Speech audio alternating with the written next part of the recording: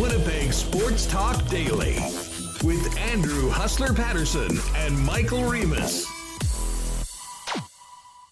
All right, what's up, everybody? Welcome to a heading into the long weekend edition of Winnipeg Sports Talk Daily. Andrew Patterson, Michael Remus with you. Packed show coming up. And, of course, we will finish with a marble race. So for everyone kicking it on the YouTube stream, make sure you're sticking around to the end for your chance to win our version of the Masters Green Jacket, the very illustrious Winnipeg Sports Talk Canadian Club hoodie. We've got lots to get to, as I mentioned. We are packed. Bombers are on their way this afternoon to Calgary to take on the Stampeders tomorrow. Cannot wait for the 6 p.m. kickoff from McMahon Stadium. Ed Tait from BlueBombers.com is going to jump on. Depth chart released earlier today. We'll jump into that, get the little bit of the vibe around the team, and take a look at this matchup and a rematch of that thriller a couple Fridays ago here in Winnipeg at IG Field. There's a lot to talk about with our good friend Darren Dunn. Manitoba Derby was announced yesterday with the big press conference in Assiniboia Downs. Monday night is the biggest race of the year at the Downs, with the Derby ready to go in race number 6.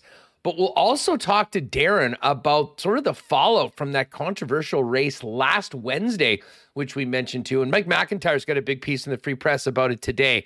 Darren not particularly pleased at how the regulator handled the investigation, shall we say. So we'll touch on that and take a look ahead to the big one, Monday night, the Manitoba Derby, the 74th running with Double D. We do have to get to some NHL offseason talk. Murat of the Athletics going to join us a little later on.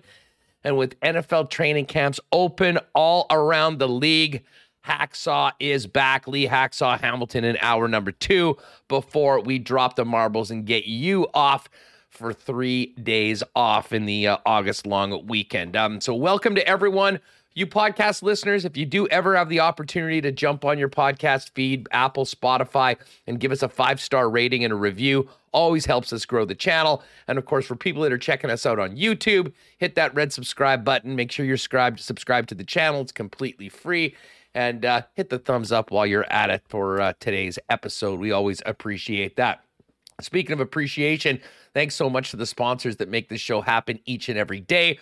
Our friends at Princess Auto, Cool Bet Canada, Wallace & Wallace, Vita Health, F Apparel, Aikens Lake, Culligan Water, Manitoba Battery, Royal Sports, Breezy Bend, Not Auto Corp, Little Brown Jug, Canadian Club, the Nick and Nicky DQ Group, and of course our friends over at Boston Pizza and Assiniboia Downs. Let's get to it. We got a signing to talk about in the NHL. We've got a game from last night in the CFL to kick off the week in the 3-down league.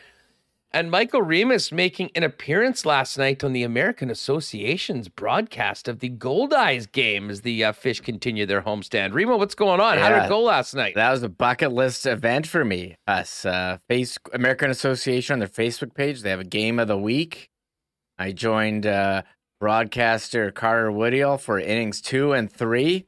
I really didn't know what I was going to get into, but I just went to the hits and pulled out the Home Run Derby trophy. I was like, did you know that at Shaw Park, I actually won the Media Home Run Derby back at the All-Star game? Of course you did. How long did it take for you to get into that?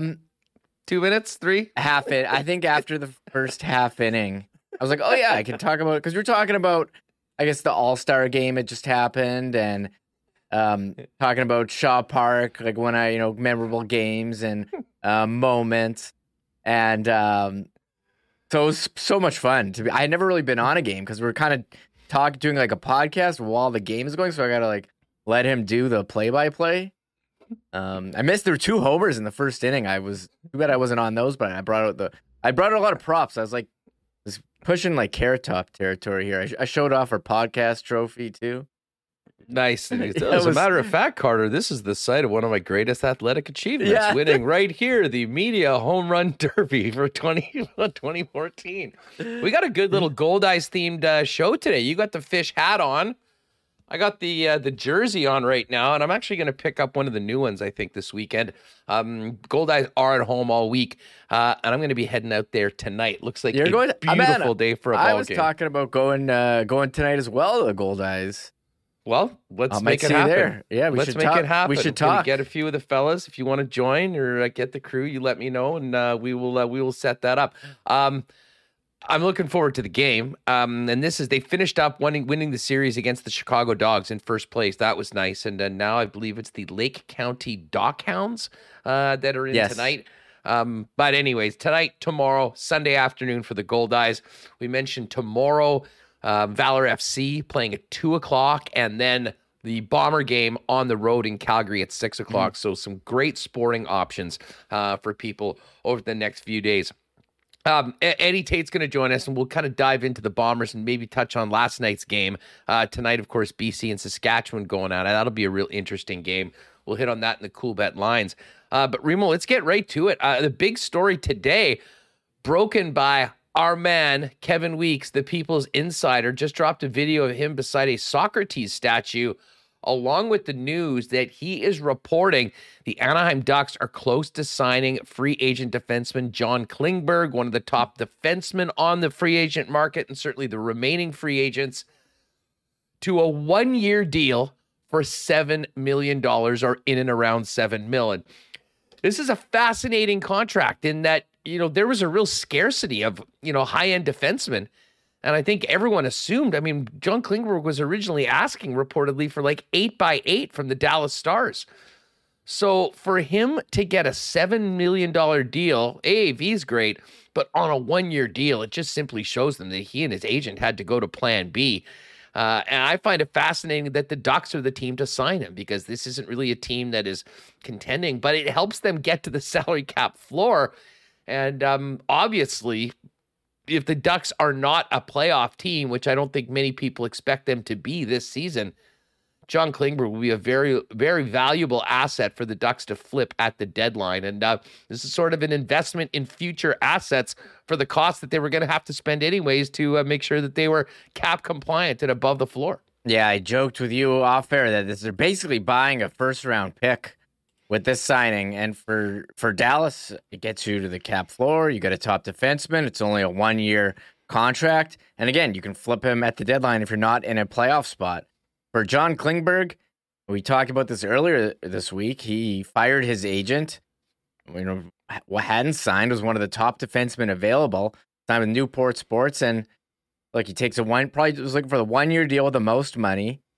Going to Anaheim on the West Coast, that's a plus too. So, and maybe he gets traded to a contender at the deadline. So I think you're probably really disappointed that you didn't get a long-term deal, but you get $7 million for 1 season, and you're going to try it again next year when maybe more teams have more flexibility, and you have what you believe is more competent agent handling, your contract negotiations. So didn't work out the way he thought it would, but I think in the end, it'll work out okay for him next year, you would think. Well, listen, as long as he gets a big deal next year and has a good season. If he gets injured, if he sucks this year, maybe the opportunity has passed. I do wonder, and we'll probably never know, what was on the table in the league that was maybe turned down at the beginning of free agency or leading into it. Because when the money's gone, it's gone. This is not the major leagues where you can just go into the luxury tax and hold your nose and pay a little bit of extra. It is a hard cap right now, and the cap is as flat as it is, which has made, the cap assets and the ability to bring on players for good teams incredibly scarce. And then you've got teams towards the bottom of the league, like the Anaheim Ducks, that, I think in a lot of ways, Pat Verbeek deserves a lot of credit for, manipulating their cap space into a player that will be good in the short term. Doesn't probably have a long-term future there, although they'll have the opportunity to re-sign him if he fits in very well and they like it. But I would expect that John Klingberg. Can we get the trade bait board already up right now, Remo, for the deadline? Whose first round pick can we match with John Klingberg? Is the first round pick going to be on there? Who has one? What about cap space? Whose cap space will be on that list in the top 10 as well? Anaheim's got a lot of cap space. The Anaheim or Cap Friendly hasn't updated yet, but I forgot that they signed Frank Vetrano and Ryan Strome too. So they've been busy. I forgot. It's been a couple weeks since it opened. I've kind of forgot about all these. It was so crazy that day. And yeah, they signed Isaac Lundestrom as well to a 2-year RFA. So I wonder if they do. And I'm kind of surprised they haven't re-signed Sonny Milano. I don't know what he's waiting for. Cap space isn't holding them back. Like, where is he going to go? Well, I mean, he might have some other options. Maybe here in Winnipeg. Maybe. And this is the thing. I mean, we've talked before about the Jets' predicament when it comes to getting free agents, and sometimes you have to overpay. I would imagine the Jets have been in on a few players that, certainly we heard Ken report that Danton Hyman was one of the guys that they were interested in, had an offer on the table that would pay him significantly more than the 1-by-1 deal that he took to stay with the Pittsburgh Penguins. But many of those deals are on the table, and I wouldn't even be surprised when it comes back to, and we'll talk about this with Murat Ream. I mean, for all the hand-wringing about the lack of significant moves by the Winnipeg Jets this year, I would imagine there's been a myriad of trades that have been discussed, some prices that have been established that are available for Kevin Cheveldayoff, and at this point, believing that they need to hold on until they can do better for these assets going forward. And in a lot of ways, it seems like it's a bit of a staring match between some teams right now, and I'd imagine the Winnipeg Jets will be in there. But I think there's no doubt that there is a lot more work that needs to be done. But timing in these situations is often everything, and the timing was amazing for the Anaheim Ducks to get a player like John Klingberg on a 1-year deal, which will turn into be a real significant asset as we get closer to that NHL trade deadline. And then, of course, teams that don't have the cap space right now to sign Klingberg can get him in, only paying his salary for the final 20-25 games of the year, and then have him as part of a boosted squad going into a Stanley Cup playoff run. I wonder if the floodgates open now for some of these other free agents we're waiting to sign. Paul Stastny, Bill Kessel. Are we going to hear the official announcement about Bergeron? Who's Subban? What's he going to do? Kadri, of course. So there are guys available. Are they going to go down to the wire or be busy on the long weekend hammering out a contract? So we're not done yet, but that's one big name, John Klingberg, who we were talking about all week when he fired his agent, went to the big agency, and scored himself a 1-year deal. So yeah, no doubt about it. And I guess the other thing, I mean, what does this mean for Kadri? Because I mean, we really were looking for the two biggest free agents remaining. The top forward, Nazem Kadri, who was looking for a significant term and significant money. And I'd say Klingberg was in the exact same spot. Now, Klingberg was rumored to go to Carolina, and that seemed to sort of dry up when they made the trade for Brent Burns. And as I think I mentioned this yesterday, I was listening to a little bit of John Shannon, who jumped on Sekeres and Price. And, what he was reporting is that John Klingberg and his agent went to the Dallas Stars with a number and term that was so high that the Dallas Stars didn't spend very much time even considering it and walked away. Now, I don't know whether they came back or reconnected. Obviously, they didn't get anything done because John Klingberg is taking just a 1-year deal. And for Nazem Kadri, it would be fascinating to know what his realistic options are right now. I mean, it has been reported, and I've sort of thrown this out. I would believe that the Avalanche would love to have him back and might be considering moving a piece. We've mentioned Sam Girard as a possibility with the emergence of Bowen Byram and the re-signing of Josh Manson.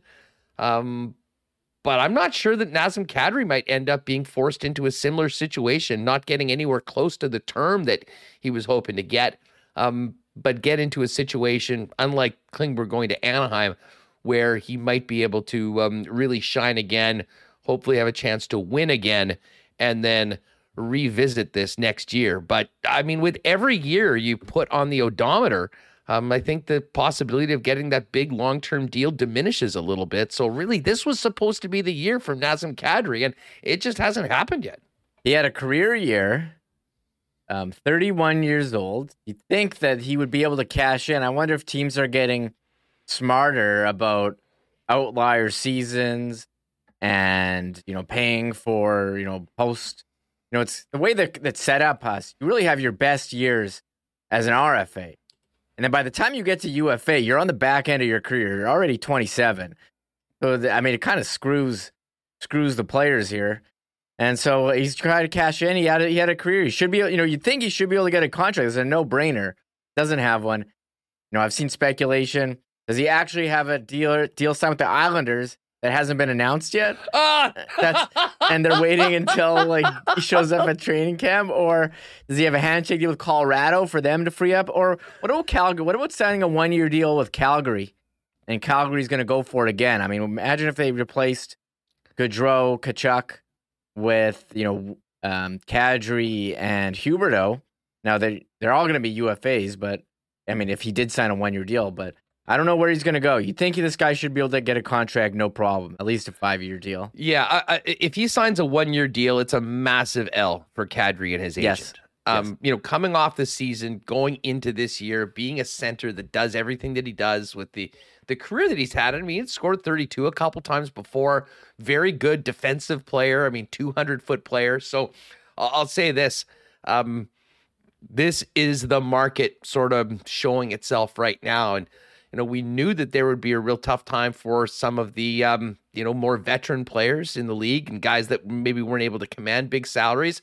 I didn't expect this happening with Nazem Kadri, so that'll certainly be something we'll discuss with Murat as well a little bit later on. We're going to start off with the Bombers, though. Big Bomber game tomorrow, 6 p.m. in Calgary. Of course, when we talk Bombers on the program, we do it for our great friends at Princess Auto. And Princess Auto welcomes all Bomber fans to the big pregame tailgate party before every Bomber game just outside IG Field. $5 beers, $3.50 pop and hot dogs, DJ Finesse spinning. A great spot before the game. I know we got to wait through a couple more road games before we get back, but then plenty of home action. So if you are a Bomber fan, you're heading out to the game, make sure to get there early to the Princess Auto tailgate. And of course, Princess Auto is the place where you'll find the best deals on the most unique assortment of tools and equipment around. Everything you need to complete the project on your list or start something new is at Princess Auto. 2 Winnipeg locations, Panet Road, Portage Avenue West, or shop online 24/7, 365 at princessauto.com. Many of you will be heading out to the lake this weekend. If you're out on the water and a boathouse door catches your eye, chances are it's from our friends at Wallace & Wallace. I mean, they're the leaders in fencing and overhead doors, but they've also do incredible business when it comes to your little piece of paradise on the lake. They've got it all. You can choose between steel or aluminum, polycarbonate or glass panels, and a design that is perfect. And with galvanized tracks and springs to protect against rust, the doors are built to stand up against the challenges of life at the lake. If you need service on a boathouse or boathouse door as well, give them a call at 452-2700. Check out more online at wallacedoors.com or check out their showroom over on Lawson Road. Great weekend shaping up for barbecuing, and our friends at Vita Health Fresh Market have you covered with great prices on Winnipeg's best selection of natural and organic supplements, beauty products, and groceries. Great options for the grill, including lean bison steaks or chicken, hot dogs, burgers, and if you're entertaining, non-alcoholic drink options like Sober Carpenter beer and clever mocktails, everything you need for a perfect summer day. And hey, if you can't make it down to one of the stores, visit their new fully shoppable website to buy online, schedule a delivery, or in-store pickup at myvita.ca. Vita Health Fresh Market, empowering people to lead healthy lives. 7 Winnipeg locations, including the newest store in Linden Ridge, and online at myvita.ca. And hey, it's beach day, probably beach weekend coming up. Probably people won't be dressing up too much, although there probably will be a few weddings. But as you look into the fall, guys, make sure your wardrobe is ready for the turn of the seasons. And that means gatherings again, meetings, some galas. Every guy needs at least one suit that fits and looks great. And F Apparel's custom suits begin at just $400. Got fitted out a couple weeks ago. Really looking forward to it coming in. So many options for you when you get down there. And guys, a great deal right now on shirts. 3 custom shirts for just $210. Pop down and see Andrew and the gang for yourself at 190 Smith Street, or check them out online at fepapparel.com. All right. Darren Dunn coming up. Murat, Tesh, a little NFL news and notes with Lee Hacksaw Hamilton. But let's start it off with the undefeated 7-0 Winnipeg Blue Bombers. The back-to-back Grey Cup champs are on the way to Calgary this afternoon. Let's get ready for the big one tomorrow night with Ed Tait from BlueBombers.com. Ed, what's going on, man? Great to have you back on the program. Appreciate you having me on. It's going to be a crazy day. We get to Calgary this afternoon, do some media, and then get ready for tomorrow's big showdown, as you said. It's going to be a blast. Well, I mean, this is not the first conversation we've had over the past month about the Bombers playing a top team in the league with a massive matchup. But I have to say, it is weird looking at the schedule right now and realizing the Bombers have the opportunity to go to 8-0, where the BC Lions and the Calgary Stampeders are both 4-1 on the season with losses to Winnipeg. I mean, I guess this will help the team a little later on, but this team continually gets tested. And man, they passed them all so far, but this is a big, big challenge on Saturday night. It really is weird. You mentioned the schedule, Huss, because, Calgary hasn't played since they were here in Winnipeg on July 15th, which for me seems like forever ago already. July's flying by here. The schedule has been goofy. The Bombers are in a stretch right now where they'll play 6 games in 32 days. That includes next Thursday's game in Montreal. So not only are you playing in Calgary on a Saturday, you fly back, get basically home in the middle of the morning on Sunday. Monday's a day off. You'll practice Tuesday, then you're on the plane again to Montreal. So it's a crazy chunk of the schedule here. And you're right, the Bombers will get the benefit down the road because they'll have 3 buys from week 11 on to the end of the season. So that's going to help. But when you're in the moment right now, it's just nuts. It's they're getting 1 practice a week, one full practice a week sometimes, and one game blurs into the next. But that doesn't make it any less compelling tomorrow. It's going to be amazing. And Calgary's coming off a bye. They had their issues with some COVID stuff this week, but the game a couple weeks ago was really good. And if this one can match that, we're in for a dandy. The funny thing about it, and it's just part of the identity of this team, that many other head coaches would be talking about how tough the schedule is and, the adversity that they're going through right now. And that barely even is on the radar, it seems, of Mike O'Shea. I mean, he acknowledges the challenge. And I think when we're talking to players like Patty Neufeld, who joined us earlier, he knows that O'Shea's got a great pulse of the team, knows what the challenge is, but you won't hear them making any excuses in advance. I mean, this is a team that, regardless of who's in the lineup, expects to win. And they've done a pretty damn good job of doing that consistently so far this year. You're right, Huss. It's funny because this is part of the mantra. People get tired of hearing about, Mike O'Shea and everybody talking about next man up, or it's the next game is the biggest game because it's the next game, and all those kind of cliche things. That's part of what they do here. I can remember Dave Ritchie. God love Dave Ritchie. He's going into the Canadian Football Hall of Fame this year, but he would have been all over this schedule right now. It would have been, Dave was the master of it's us versus them, and them is trying to screw us. And, he would just be loving every second of this, right? He used it as fuel. He used it to kind of fire his guys up, whereas O'Shea is the opposite, and that don't even think about it.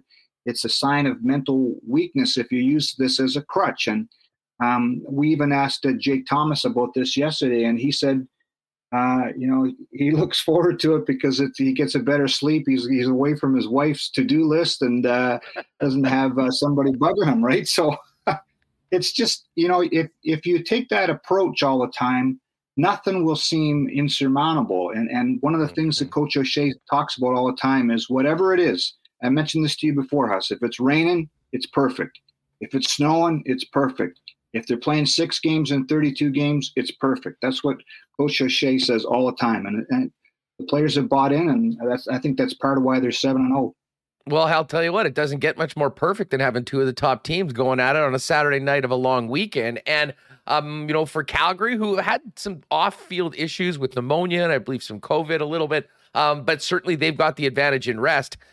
But the Winnipeg Blue Bombers have all the momentum right now in the Canadian Football League. That being said, though, this is a big, big test. You know that Calgary will be feeling like they maybe let one get away from them here in Winnipeg a couple weeks ago. And, of course, with all the football the team has played, the minute that depth chart comes out the day before the game is the key moment to see who's in and who's out. And I know Blue Bomber fans were hoping we might see one or both of Greg Ellingson or Jackson Jeffcoat return. That won't happen. But it is nice to see Nick Dembski. Before we get to some of the guys that are out, I mean, a big addition. And the Bombers, offense has done it in a number of different ways. No more bizarre than the Edmonton game last week. Big addition back into the lineup with a productive player like Nick. Absolutely. He brings so many different wrinkles to the offense. We know he's a dynamite receiver, but there's those wrinkles, and they've exploited them against Calgary a few times too, where he runs the ball, and he's just a gifted athlete, right? And I think last week in Edmonton, the Elks did a really good job of kind of taking some things away from Zach Collaros. He didn't have Greg Ellingson. Carlton Agadosi, who had 2 touchdowns against Calgary, got hurt in that game. You're right, and no Nick Dembski, so that's a big factor too. Getting him back is massive. It's again, 7-0 is pretty impressive when you look at what's happened on this receiving core with Ellingson out, with Dembski out. Agadosi comes in, pops off the page, and then he's only goes for about a half of the next game. It's kind of been a revolving door outside of Rashid Bailey, Dalton Schoen, and Drew Wolotarski. So I think they're ecstatic to have Nick back because he's just a playmaker, right? He certainly is. And speaking of playmakers, I mean, we got to talk about Dalton Schoen for a minute. We always joke about the WST bump. We've had some guys come on the show and had good games. But Ed, for the first time maybe ever, we were doing our cool bet lines, and knowing that Ellingson was out, the big conversation was, okay, who's going to be the guy to step up? And I think half the chat must have been on the over for Dalton Schoen yards and a touchdown, and he did it in one freaking play. He has been a revelation so far this year. And by the way, folks, if you have had a chance to watch CFL Wired this week on TSN, there's a ton of great stuff from Dalton Schoen. But at this point in the season, he has to be one of the best stories so far, maybe not just here in Winnipeg, but in the league, Ed. Oh, absolutely. I think he's a front runner for Rookie of the Year. He's been so impressive. He talked about that play last week. That's what he does. He's got such a high football IQ already. That was a broken play, basically, right? But he found a place to get open, and Zach Collaros found him, and then he made Duron Carter look like a fool trying to tackle him in the open field. Darren Cameron and I recorded a podcast with him yesterday, Huss, and he's every bit as genuine as you think. This is a guy, we've talked about his story, a walk-on at Kansas State. His dad told him to have a street dog mentality. He writes that on his wrist tape before every game, street dog. And he's just, I tell you what, it's been 7 games, and this guy's already become a fan favorite because of not only just what he does on the field, but he just says and does all the right things. He's really likable, and he had some. I'm doing a little plug here for our own podcast, but he had some really cool things to talk about in his days at K-State and playing for Bill Snyder, and just everything that's happened to him since he got to Winnipeg.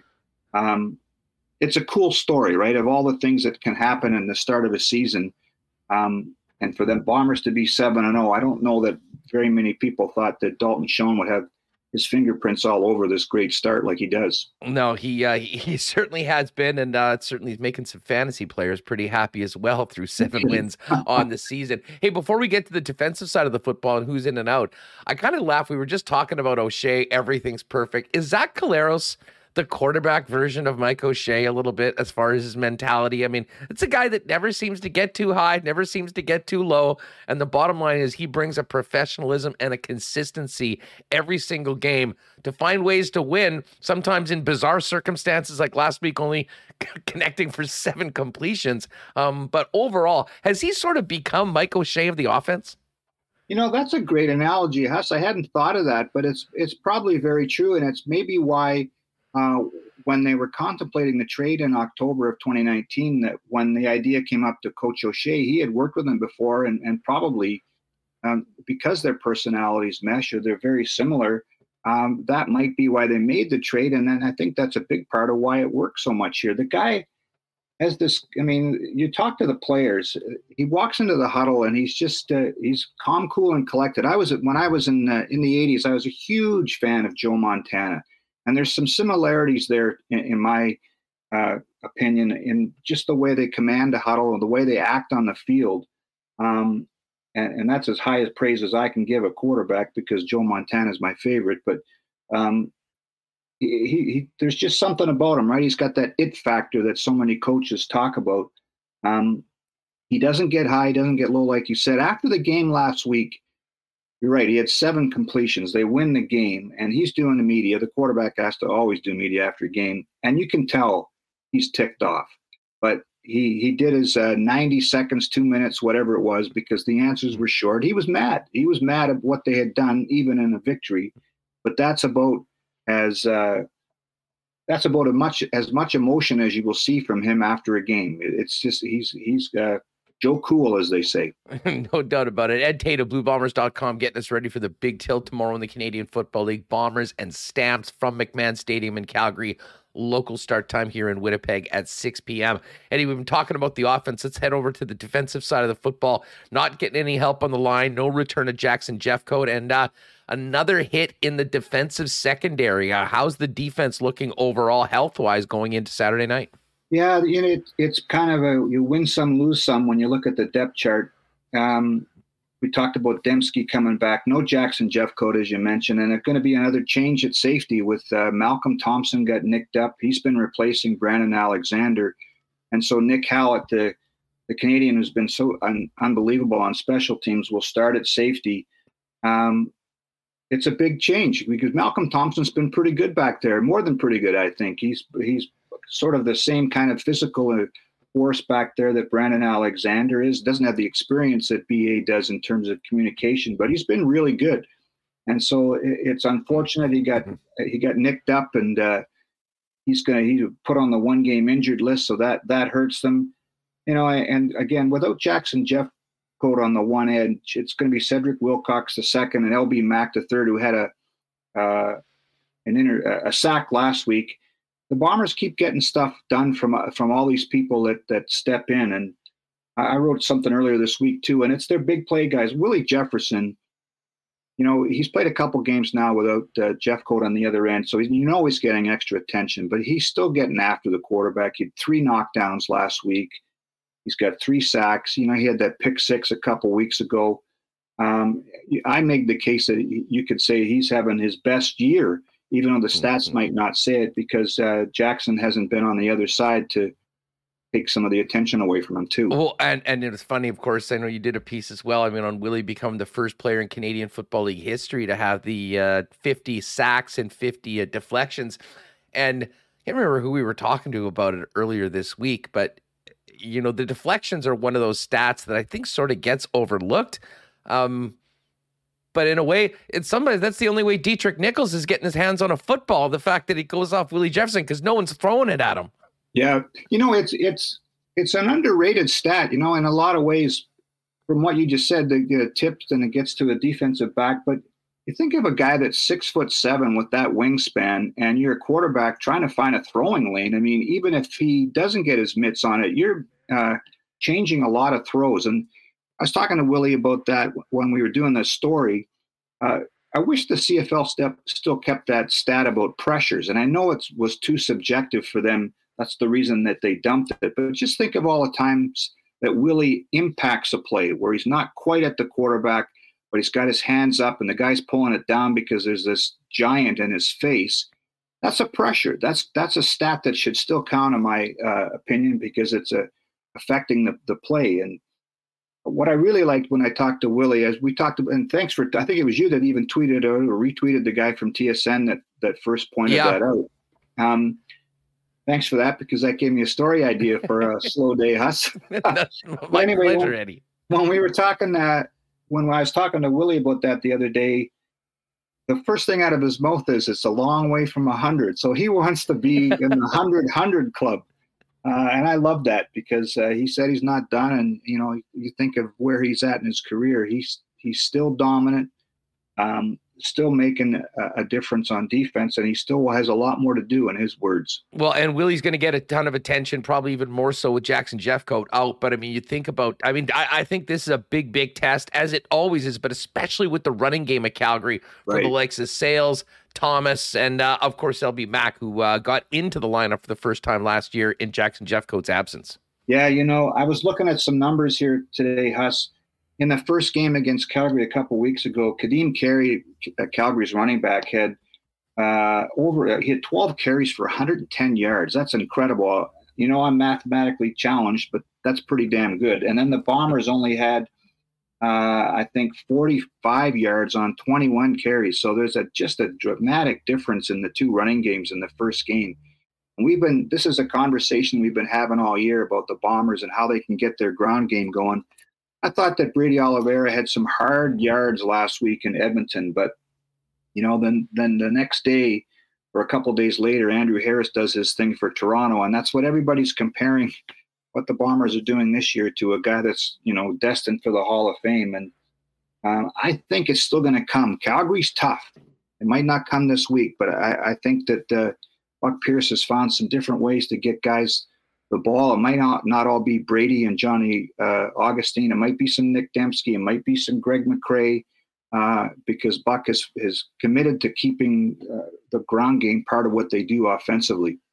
Well, and I mean, I just keep going back to that BC game where, it was coming off the Toronto game where they didn't run the ball particularly effectively, and they established the run. They rushed for more yards in that first quarter than they had the entire previous game. And at that point, the BC defense had to respect the run, and Zach Collaros was a surgeon for the remainder of the three quarters, and the Bombers ran away with it. Going to be a great matchup on Saturday. Certainly is the marquee game of the weekend in the Canadian Football League. But hey, Ed, before we go, what are your thoughts about this one tonight between BC and Saskatchewan? Another big game in the West. Saskatchewan's been reeling a little bit with the back-to-back losses to Toronto, and BC's been waiting a while to get back on the field. Yeah, it should be a great one too. We're going to start getting some answers over the next few weeks in this league, right? I thought the game last night in Hamilton between Montreal and Hamilton was every bit as entertaining as any game we've seen this year. It was kind of goofy in some circumstances, but it was still fun. And the East has been kind of a disaster outside of Toronto, but they're going to start playing each other now. So somebody's going to win some games. They have to. And then out west here, we're going to start to get some answers because Saskatchewan's had a East-heavy schedule to start. They haven't played BC, Winnipeg, or Calgary yet. BC hasn't been on the road very much yet this season, so that's going to be interesting. And as you said off the top here, both BC and Calgary have had 2 byes already. So, you look at the standings, and like you said, it's bizarre to see one team at 7 and games played and a couple others at 5, and there hasn't been a lot of divisional games yet. So kind of buckle up, do up your chin strap, because between now and through Labor Day, it's going to be pretty heavy between the division games. And I love it. It's late summer. Let's go. Well, another short week next week heading into a Thursday game in Montreal, but the focus is all on Saturday night. And, the Bombers will never be looking ahead past an opponent, especially one as good as Calgary. Hey, Ed, just on the way out, I wanted to mention, I don't think we could have a better way to kick things off for the long weekend. I'm going to head down and watch the Valor lads take on Pacific FC at 2 p.m. on Saturday. Maybe have a couple, get something to eat, and then, of course, watch the game. Pretty nice run for Valor over the course of the last 3 or 4 weeks. They had those 3 straight wins, and the draw, have had a loss, but things seem to be coming around for Phil and the boys. Yeah, it's interesting. They had the 4-game unbeaten streak was a franchise record, and you're right, it came to an end in Hamilton last week, and they had that stupid Wednesday, Saturday, I think it was, where the game got rescheduled because of COVID, and they had some guys were flying and didn't get to Ottawa till 4:30 in the morning, and they got a tie. Anyway, it's been a kind of a crazy schedule for them. They have 7 of their next 8 at home, which is massive for them. They've got to, they're still in 5th place trying to track down one of those 4 playoff spots. Be a new forward in the lineup Saturday against Pacific, Billy Forbes, who's on loan from Detroit FC. I talked to him yesterday. He's on the Turks and Caicos national team. He had a hat trick in one of their games recently. So he's going to bring some speed. And then Pacific was playing in Jamaica on Tuesday night. So they're on a short week. They're in the CONCACAF League as the defending CPL champion. So it should be fun. And again, start of a real critical home stretch for Valor here with a bunch of games at home between now and Labor Day. Well, if you're looking for something to do on Saturday afternoon before the Bombers and Stamps get going at 6, Valor FC and Pacific kick off at 2 p.m. at IG Field. Eddie, travel safe this aft. Good luck tomorrow, and we'll look forward to catching up next week, hopefully before the back-to-back against the Alouettes. Right on, Huss. Thanks for having me on. Have a good day. All right, great stuff from Eddie. Looking forward to the game tomorrow night, 6 o'clock p.m. is kickoff. All right, we got lots to get to coming up. Murat Tait to join us in about 20 minutes or so. Before that, we're going to head out to the track in Assiniboia Downs. And don't forget, the Manitoba Derby is Monday night. If you're not able to get out on any nights, you want to bet with us, hit hpibet.com, and you can bet on tracks around the world, including everything we've got going on over at Assiniboia Downs. Hey, it's going to be hot this weekend. Got to stay hydrated. And when we talk water in this town, you know the experts at Culligan Water are taking care of Winnipeg and southern Manitoba, and they've been doing it as a locally owned family business for over 65 years. Water softeners, filters, bottled water coolers, whole home systems, drinking water systems, and citywide water delivery services, as well as commercial and industrial water products and solutions, is what Culligan's all about. Visit them at 1200 Sargent Avenue, 694-5180, and check out all their products and services and how they can help you and your family online at drinkculligan.com. Got your batteries for the camper, for the boat, for all your plans for the weekend? Well, if you haven't, what you need to do right now is give Donnie and the gang a call over at Manitoba Battery, 783-8787. 1026 Logan Avenue. Manitoba Battery is where you'll save time and, most importantly, money on the best prices in town while shopping local on batteries for literally everything. They're also the home of the Deep Cycle 24 battery for $99.50, a price nobody in town can touch. And hey, the other great thing that they'll do, speaking of saving you time, is deliver it anywhere citywide at no additional fee. Forget the big box stores when it comes to batteries. Shop local, get a better price, and enjoy the convenience and service that Manitoba Battery has to offer. They're ready for you now, 8 until 6, Monday to Friday. Learn more online at manitobabattery.com or pop down and visit them at 1026 Logan Avenue. And hey, Royal Sports also ready for the weekend. We always talk about the incredible merch they've got. I mean, cool hats and jerseys, t-shirts, everything you want for your favorite team.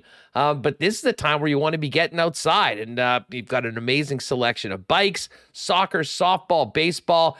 And I know a lot of people continue to get into disc golf. And once you try it, you can get hooked. They've got an amazing selection of disc golf equipment, tennis, and more. So before you maybe head out of town this weekend, pop by Royal Sports, pick up maybe some disc golf equipment or whatever you plan to dominate the weekend with. Royal Sports has it for you. And don't forget to follow them on Instagram at Royal Sports Pembina for the latest merchandise drops and sale information.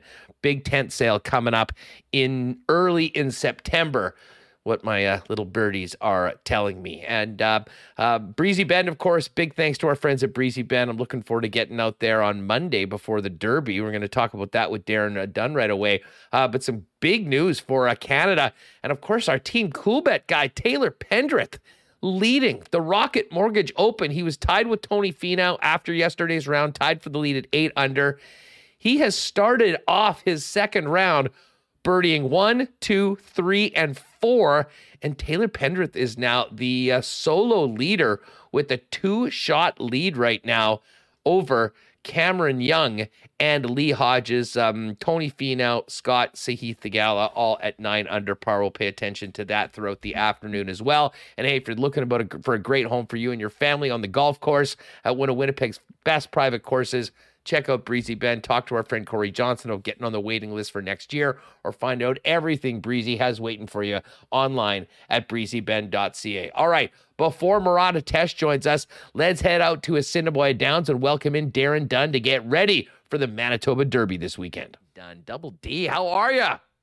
2 thumbs up. Happy to be with you, man. Hey, I know you've been dealing with a lot lately, and I want to focus on the Derby, but, we've talked about this strange race last week on the show. There's been lots of talk in horse racing circles about it. Mike McIntyre's got a big piece in the Winnipeg Free Press today, and I just figured I'd quickly ask you about it because I knew it was pretty clear that you were somewhat frustrated about how this was handled by the regulator and maybe some of the optics to people that enjoy putting a toonie down on racing at the track.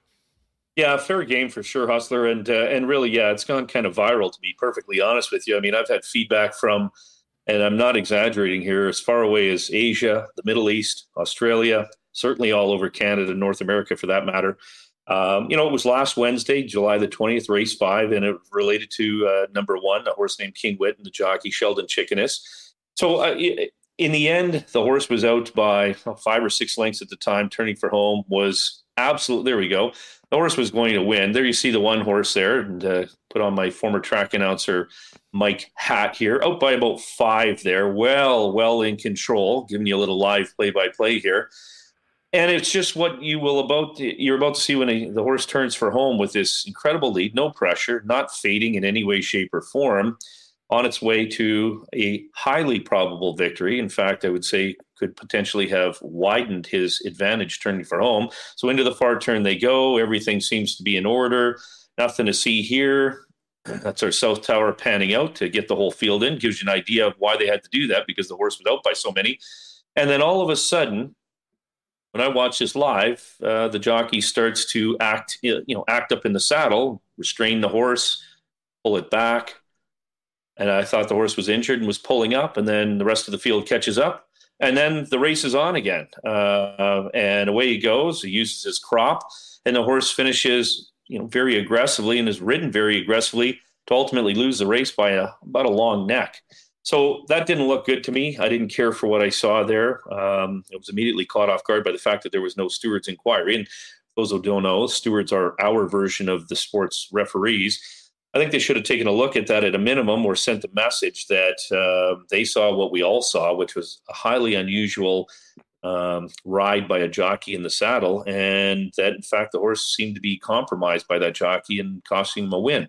In saying that, he didn't interfere with any other horses, so a steward's inquiry wouldn't have changed the finish that night, and it wouldn't have changed the payout.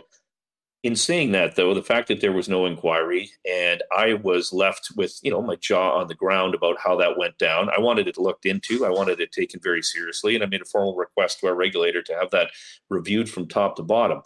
They did that, to my understanding, making multiple interviews to the people connected with the horse, trainer, jockey, et cetera, reviewed film, et cetera, and then only to a couple of days ago come out with their ruling and review to indicate, for all intents and purposes, I don't have it in front of me, so I'm paraphrasing a bit, but that no rules were broken, no discipline involved. And that set me off, in the most professional way I can. I value my regulator. They're great people. Don't get me wrong.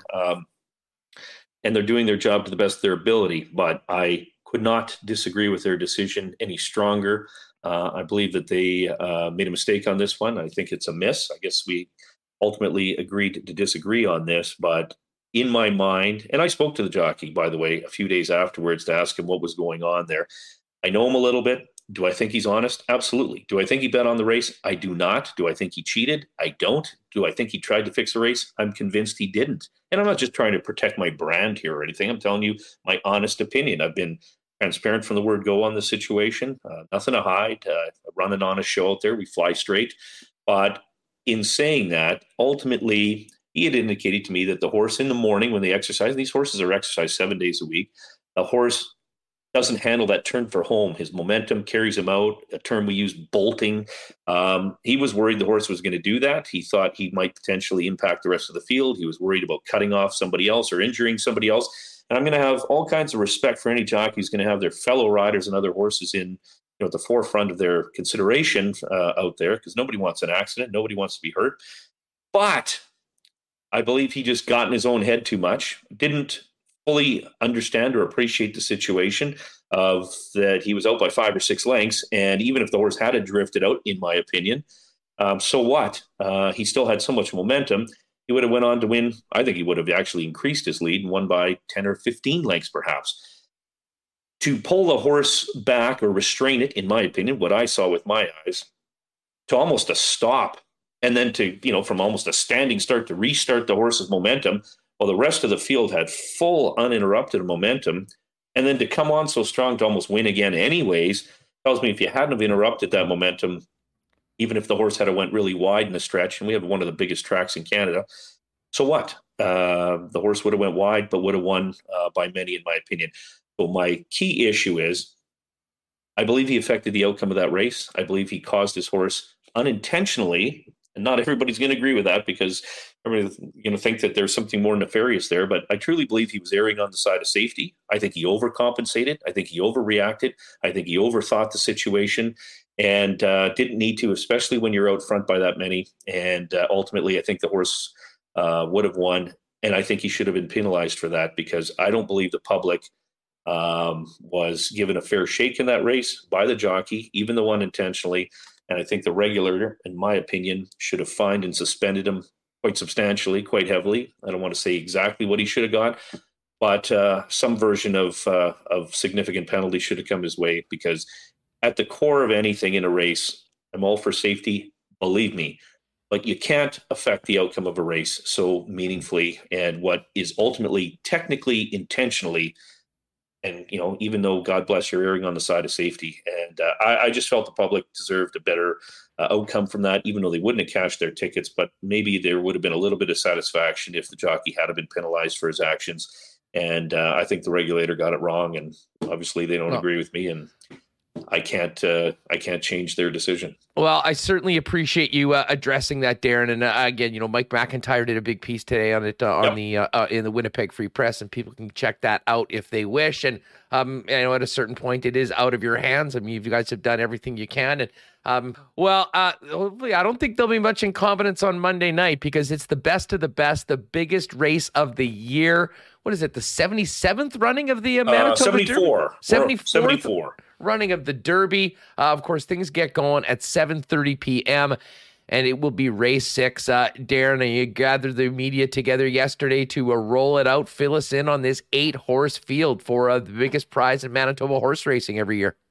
Yeah, so a lot of history, as you mentioned. I mean, it goes all the way back to 1930 when the first edition was run at Polo Park Racetrack. As in, for those that don't realize, Polo Park Shopping Mall actually used to be a huge racetrack in Winnipeg. At that time on the far western outskirts of Winnipeg. And, even though it's a shopping mall now, they retained the name Polo Park. That came from the fact that it used to be a racetrack named Polo Park Racetrack. 74 versions of it. I got to tell you, first and foremost, I am thrilled to have 8 horses go to post. There's no guarantee, Hustler, in, the field size you get. I do know this. I understand racing metrics very well, and I hyperanalyze every aspect of my operation. Plain and simple, the bigger the fields, the more wagering there is. So I've seen $500,000 races, $1 million races that have 4 and 5 horse fields. So to put up 100,000, which is a lot for us, but not an enormous amount in the spectrum of the whole industry, and certainly across Canada and the United States and North America. So to get 8 is wonderful. And what a field it is. I'll say this in just a quick review of it. Pray for Peace. Heavy morning line favorite at 7-5. So $2 to win will get you about $4.40 if the horse wins. Won the prep for this, the Manitoba Derby trial, and won it for fun with ease. Couple of horses in that race were compromised, and they're looking for revenge here. So I'm glad that they've come back to say, let me take another crack at them. They were hammered out of the gate. It's unfortunate sometimes. They're horses. They're not machines. Jockeys aren't perfect in the saddle, and we just talked about an example of that. But out of the gate, a couple of horses for trainer Robertino Diodoro got significantly compromised. Great Escape and Clancy's Pistol, and they just got slammed out of the gate, and they lost all chance in the Derby trial. So I'll say this, though. Pray for Peace won easy, had a lot left. A horse they purchased for $80,000 US out of Churchill Downs. So the owner out of Texas, Henry Witt Jr., stepped up, and he's been the leading owner at Assiniboine Downs for 5 years in a row. His trainer is our top trainer, Jerry Gorno, who's going for his 3rd straight trainer title. But it's the one thing on their bucket list they don't have. They don't have a Manitoba Derby together, and this is easily their best shot. But, it's a horse race and anybody can win. Even Robertino Diodoro, the trainer of 3, he's putting 3 in the race. He's won this race 3 times, 3 for that matter, 3 of the last 5 years. And he knows what it takes to win. So Great Escape and Clancy's Pistol came early, tested the Derby trial. Again, as I mentioned, got compromised. You'll see more out of them. And then some local connections went through Diodoro to buy a horse out of Churchill Downs for $50,000 US just at the beginning of July named Red Knobs. And this horse is a monster. There's a local horse by the name of Strong Belief, won 2 in a row, bred probably the best in the field to run this distance of ground. It's the longest distance we run in the entire year in our season. So he's going to love the distance of this race. He's up against the stiffest competition he's ever had. But if you want to do that whole holistic thing, Strong Belief is actually partially owned by the estate of Harvey Warner, my chair that I lost unexpectedly in March. The fact that on a day, and here's the whole,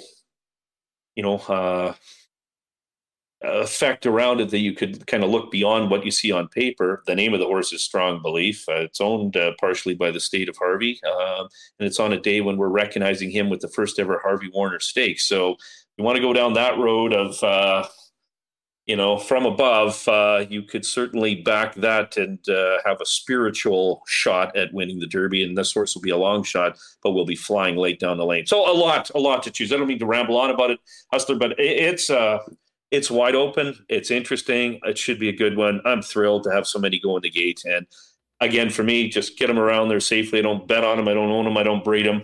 But I care about everybody involved. And I want the fans to have a tremendous experience on a day that, most circle as the one and maybe only time they'll come out during the season. Well, I'm looking forward to getting out there. And I know many of our viewers and listeners will be as well. We've got a little afternoon tea time with the fellas down at Breezy. And then we'll make our way down and it'll all get ready for race 6, the 74th running of the Manitoba Derby. And tell you what, making our picks with Remus every day on the show, Darren, I've got a much better eye on all of these horses. So got a couple days to make the selections and get at it. Hey, just quickly for people that maybe haven't been out to the track, they've heard us talk about it, they maybe have checked it out on YouTube.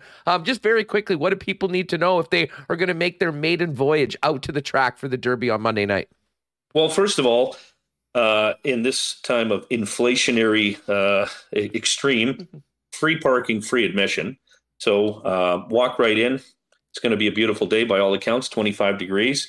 There's so many places to watch the race. Our terrace dining room buffet is sold out, but our clubhouse is air conditioned. You can head up there. Lots of places to watch the race. You can go up to our open air grandstand, which I would argue has the best view of the entire racetrack and an incredible view of the city of Winnipeg.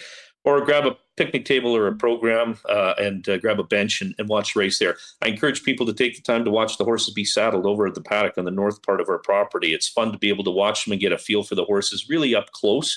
And from that standpoint, whether you handicap, and if you don't understand what that means, how to basically pick one horse over the other by reading all of the information of the race program, we have a fan education center with a couple of great ambassadors who will walk you through the program, explain everything, tell you where to go around the building to have the best experience. So again, pick a name, pick a color, bet your house numbers, handicap the race by reading the information. There's so many ways to go at it.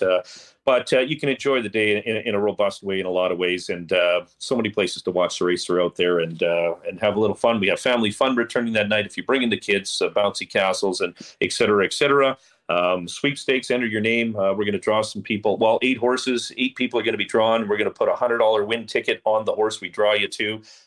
So if you're a $2 bettor, you might have a Willy Wonka golden ticket experience, waving a $100 win bet on a horse around, and that horse wins. You cash the ticket and keep the money. So things like that. A couple other great stakes races there as well. Should be a full day. And again, it fits people with lake life as well. So head to the lake, enjoy the long weekend, but then do the downs when you're planning to come home from the lake. And Monday night we'll do it up big time. The main event of the long weekend is Monday night, race 6, Manitoba Derby, and a Derby day at the track. Darren, we'll look forward to seeing you. Thanks so much for the time, and have a great weekend. Looking forward to it, man. Thanks. Appreciate the chance to chat. All right, great stuff from Darren Dunn. Looking forward to the Derby on Monday night. And yes, I saw you, BA, mention it. If you could have only seen the look on my face watching that infamous race last week with King Wit. Should be great. Anyways, listen, long weekend is here. You know what goes great with the long weekend? Some great Little Brown Jug beers. And they got an awesome deal for you heading into the long weekend. Buy 2 Good Times variety packs and get a $15 gift card. So essentially, you pop down to the, this is at the brewery and tap room on William Avenue.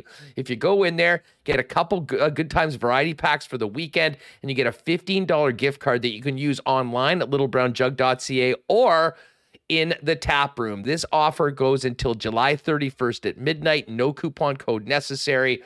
So pop down, and maybe you can probably check it out online as well. But the best spot to do it is, and you can try all their great beers as well, down at Little Brown Jug on William Avenue.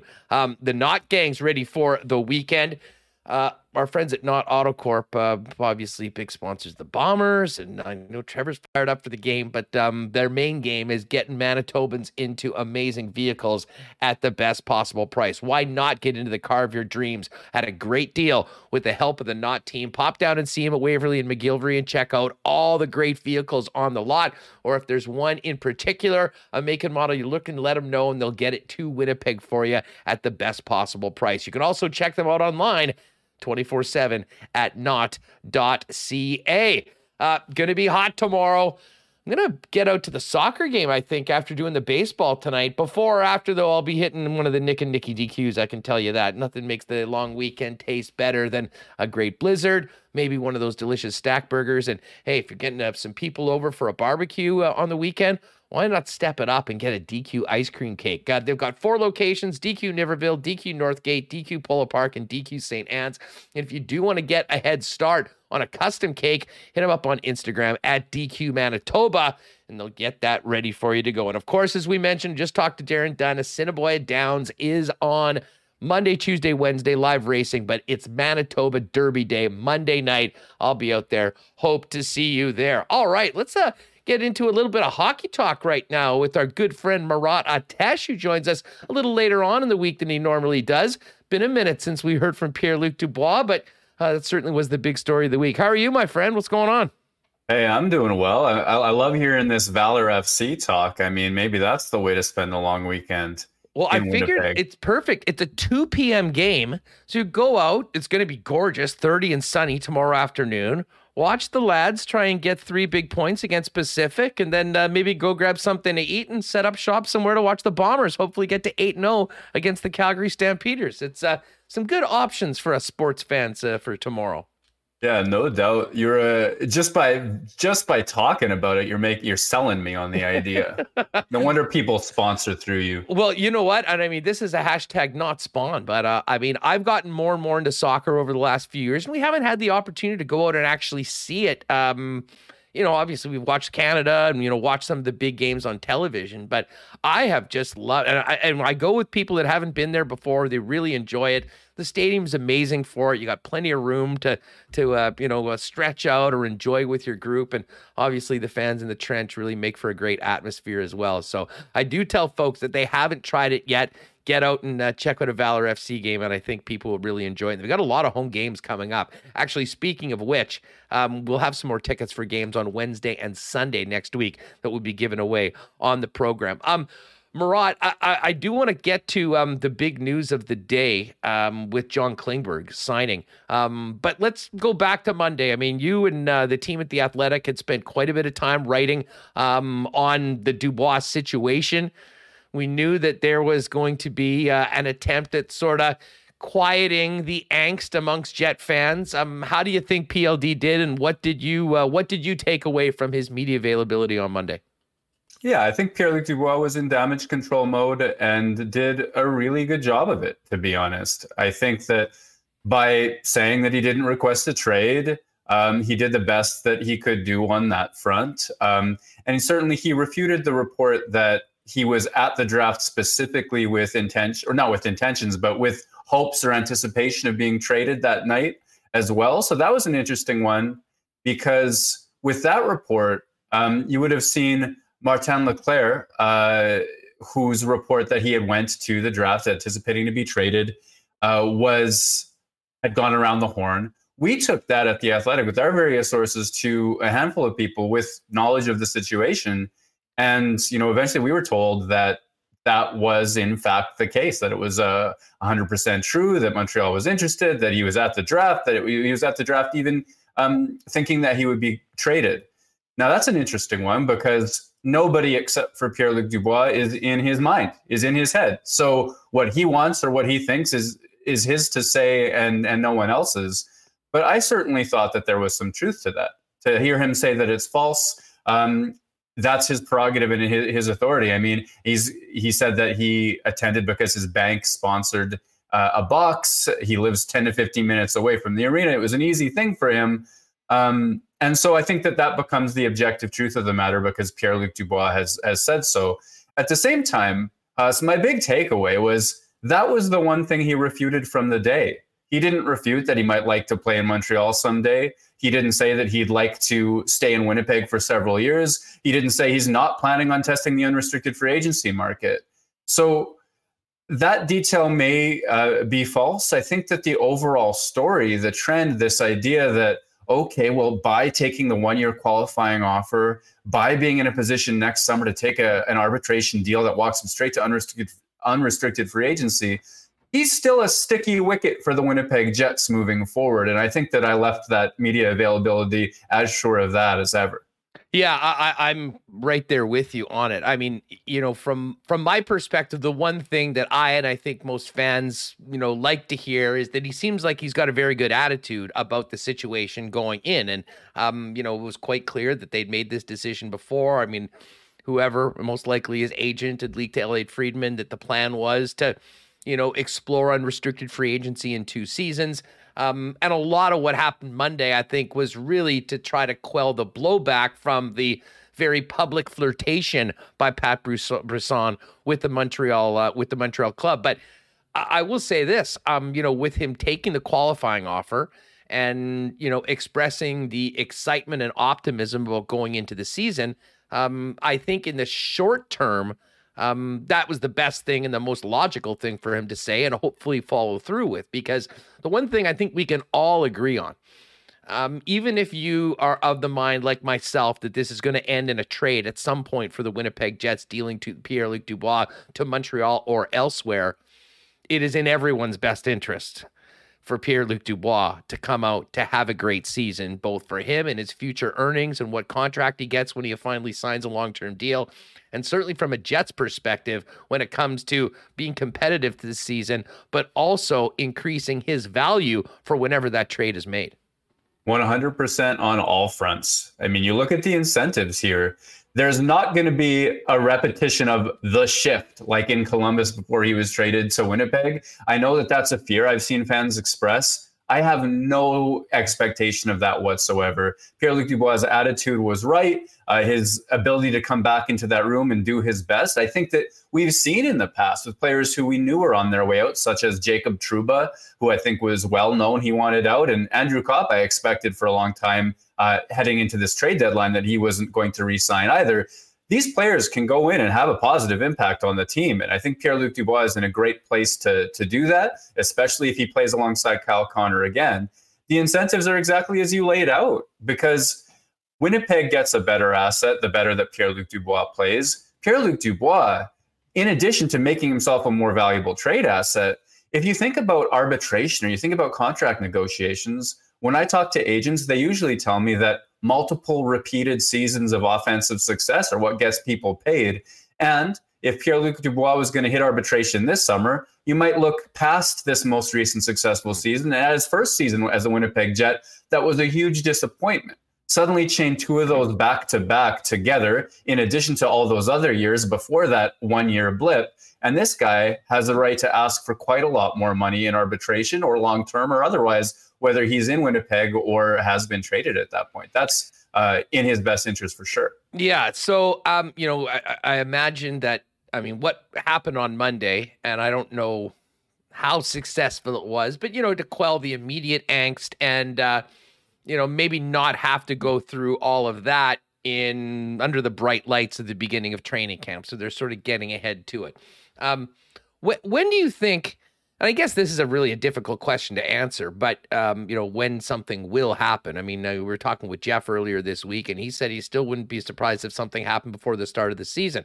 I sort of think the way things are reading the tea leaves, that's less than likely. But in your opinion, if Dubois plays well this season, when is the best time for the Winnipeg Jets to move if they have come to the conclusion that at some point they're going to have to trade Pierre-Luc Dubois? If you want the hot take, it's next summer's draft. That's the easiest solution on that front. We saw it with Jacob Trouba a couple years back. I am like you in this. I don't expect to trade between now and the start of the season. There is this minor I kept using the word pressure point or pinch point the last time I was on your show of September at camp, when teams are sorting out their rosters, all of those sorts of things.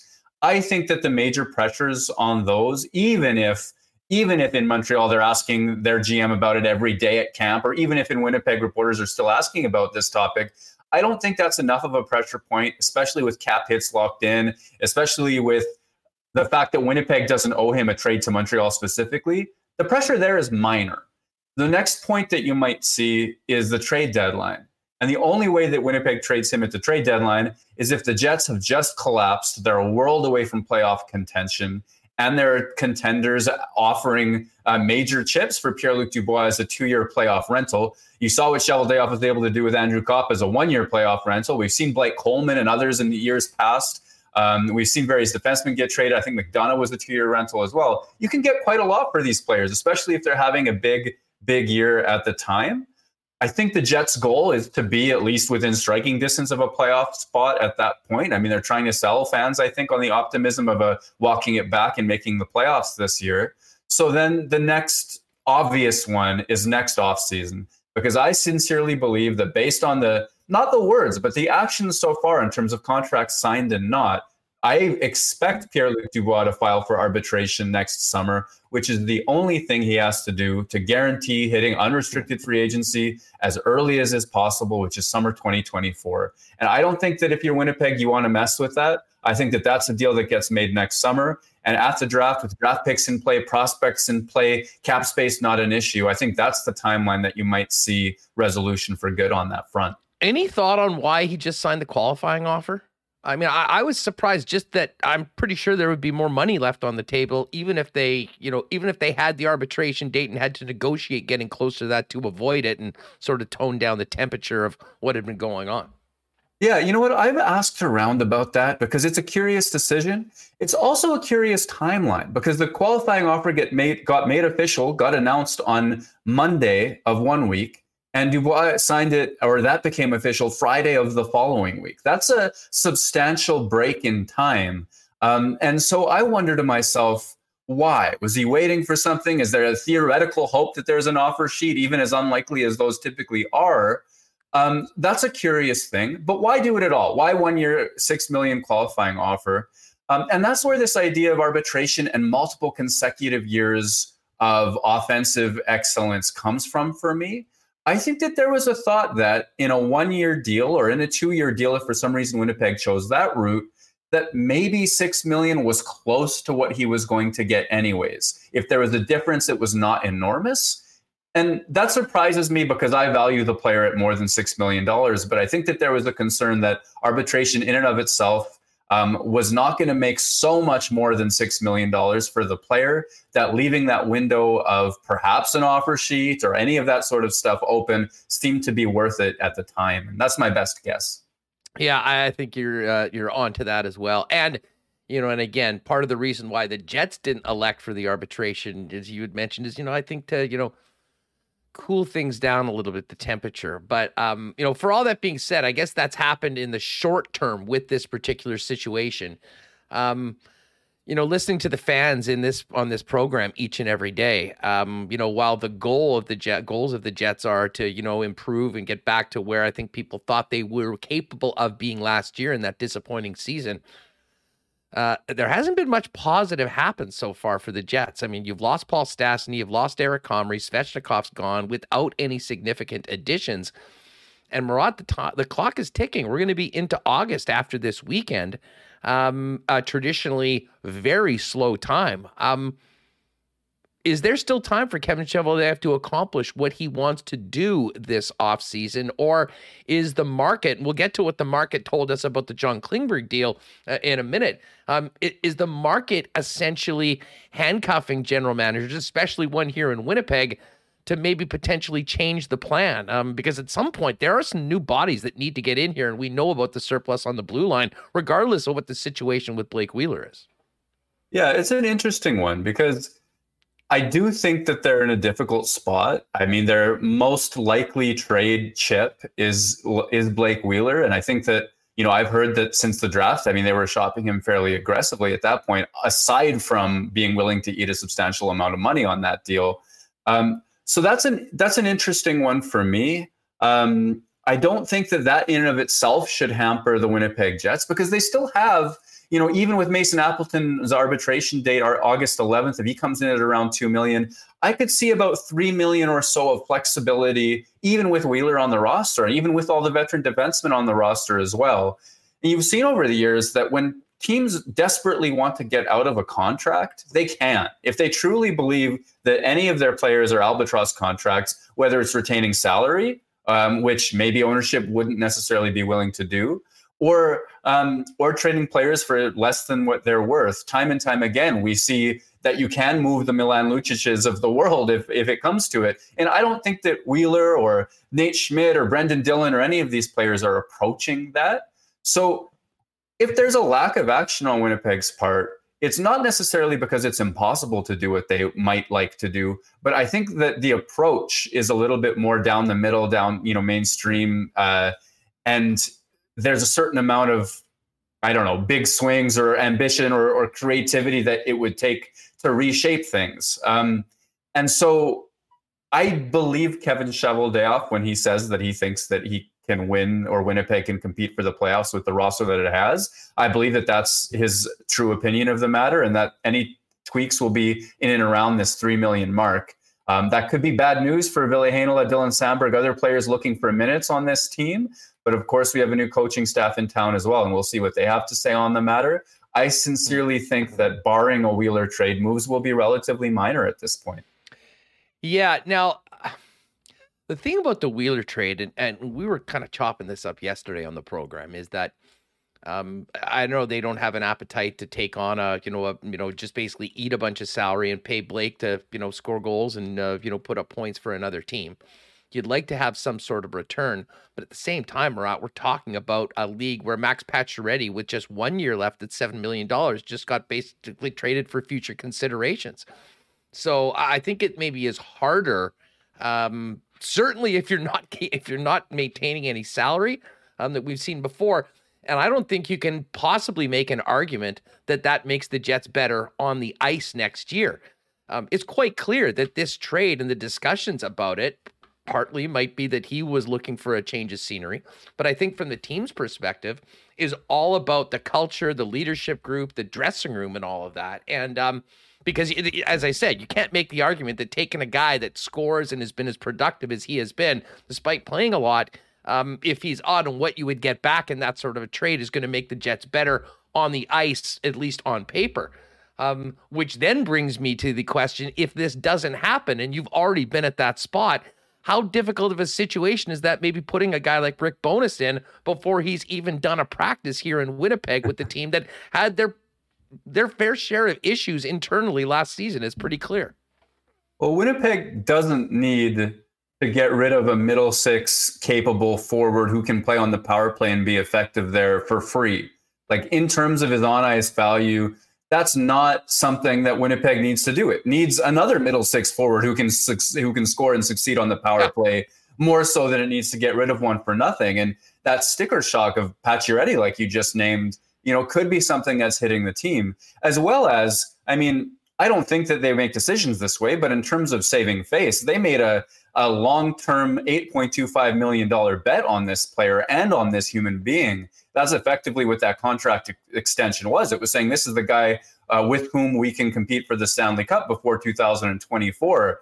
And then to be giving that player away for essentially nothing, that's not a lot of face saved by the organization, I think, or by, if you're trying to do right by Blake Wheeler and here's trading Winnipeg's captain, you don't get much, if anything, for return. That's an awkward situation. So then you look at, can you run it back, as is the phrase of the summer, and get value for him on the ice? And I think what you need to see in Winnipeg, and this can come from coaching. Blake Wheeler doesn't coach, though he is certainly a strong personality within that room.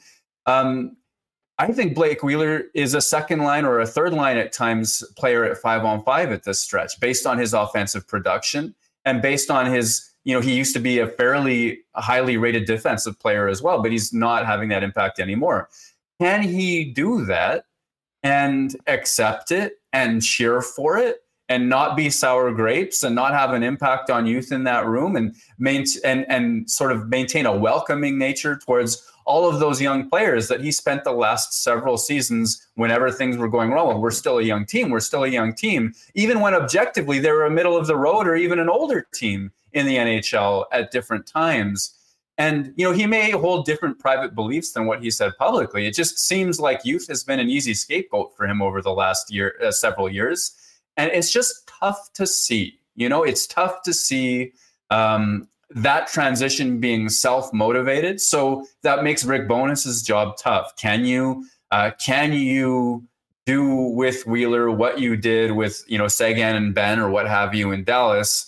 And I think that Wheeler's probably a stronger personality than that. I think that there's probably more of a stubborn determination in that, at least if media presence is to be trusted. Of course, that's not always the same. Behind closed doors, it can be different. So that's a tough spot to be in. You're asking the coach to do something that is conceivably within his grasp. It's not impossible, but it sounds hard. And it's hard for me to sit here and say, if they did all of that, if they returned everybody exactly as it's listed today, do I see a playoff team? Gosh, man, that's difficult. Well, and the other side of it, I mean, if you, like me, believe that the intention of making a move of Blake Wheeler was to turn over the leadership core, to open up the captaincy for another player, or maybe just have it open and, see how it develops and who sort of steps up in. And obviously the Dubois, if he had signed an 8-year deal, he would have been a guy we'd be talking about that might be in the mix.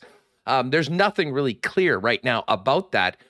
But knowing that was the case, and I think that was obviously the impetus for the majority of these discussions, if that doesn't happen and Wheeler is back and most of the suspects, usual suspects from last year are there, you do wonder if where's the C? Do they just start off basically where they were last year? Everyone's got a clean slate. Rick Bowness is here and go forward.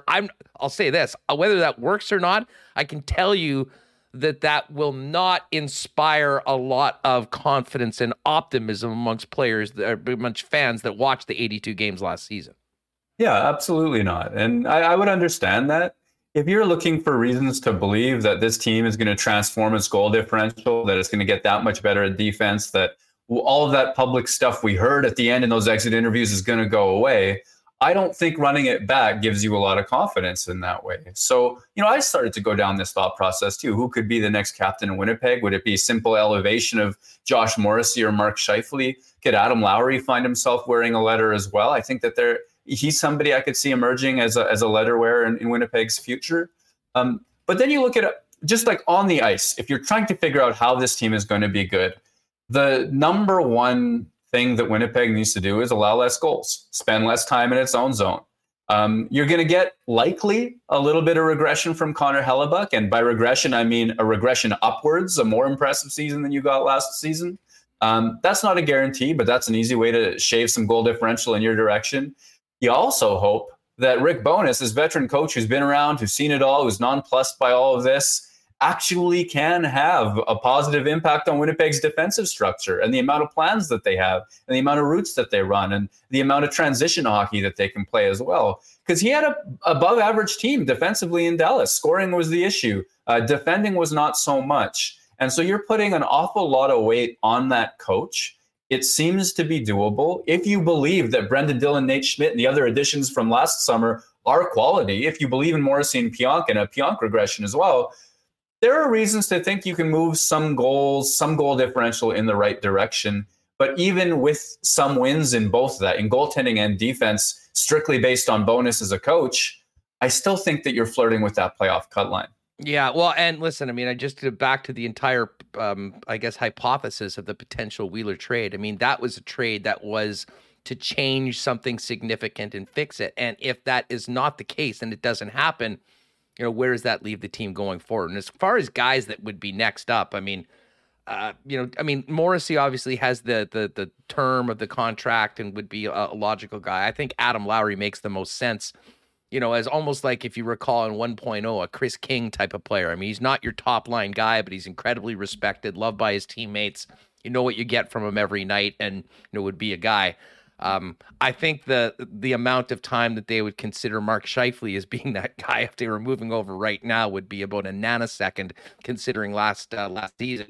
It is hilarious how, we've been talking about Pierre-Luc Dubois and the Wheeler situation, but I mean, we can't forget the way the season ended and what we heard from Mark Scheifele. I mean, as much as there's going to be a big spotlight on those other two guys, for me personally, the guy that I want to hear from the most and actually see put action behind, hopefully, words that we want to hear is 55 when this season gets going, because he, over all of the others, has the ability to be the most impactful player if he is engaged like that. And on the other side of things, if he's not, like we saw at times last season, it has an absolutely terrible effect on the rest of the team, in my opinion. Oh, I agree with that wholeheartedly. I mean, it is a problem when your most capable player is so far from being your best player. I think that is it for me. I mean, we've heard for a couple of seasons now, Mark Scheifele talk a confident, good, solid game defensively. Oh, you don't get rewarded every time, he says, but when you hustle back, you can turn that into offense, and you just have to keep doing the right thing over and over again. And we've heard him say that for multiple off seasons, and we haven't seen it happen. We just absolutely have not seen it happen.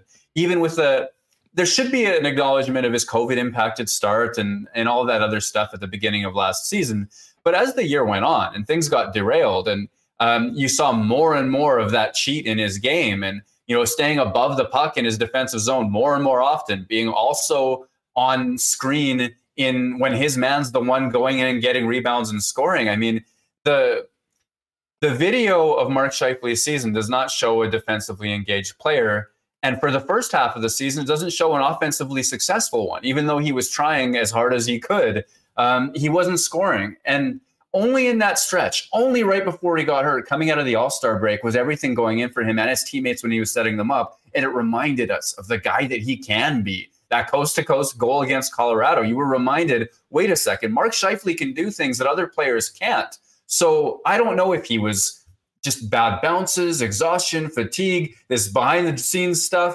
I don't know if he was just looking around at Dave Lowry's defensive schemes and offensive schemes and thinking, oh man, this doesn't make sense to me. It seemed from afar, and again saying I'm not in this player's head. I haven't even asked him about it. I haven't talked to Mark Scheifele since his last interview with the Winnipeg Jets media, right?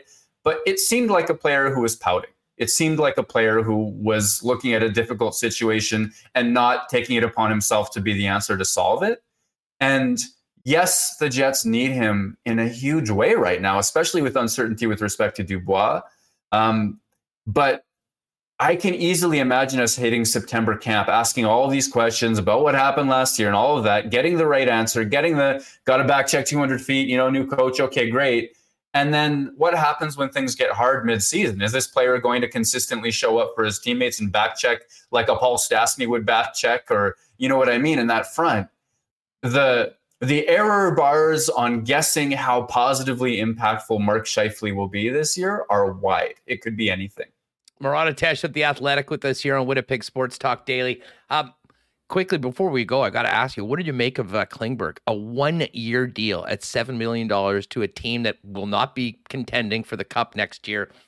Remo had a great description. It's almost like Anaheim is buying a future first-round pick because he, in all likelihood, is going to be traded at the deadline. But, for a guy that was pretty much at the top of a very thin group of defensemen, for him to sign for only 1 year with the Anaheim Ducks is shocking. And I think that's further evidence that this cap crunch for so many teams is really, it's not just the lower class of the free agent group. It's even impacting top guys on the list like Klingberg and, of course, Kadri that hasn't signed yet. Yeah, you know what? This is a good point. And where I would start, my guess, is the percentage of total cap hit used up league-wide today, this year versus last year versus historically. And, obviously coming out of 2020, fan revenue being hit quite a lot, pandemic impacting so much revenue on all this front, we've seen sort of an artificially restricted cap growth in a way that we haven't seen in ages and ages and ages. And I think at the front end of that, because it was almost impossible to anticipate, but also because, spenders are what they are, especially on free agency days, is I think that people spent into that space probably like substantially enough to eat away at that cap space league-wide.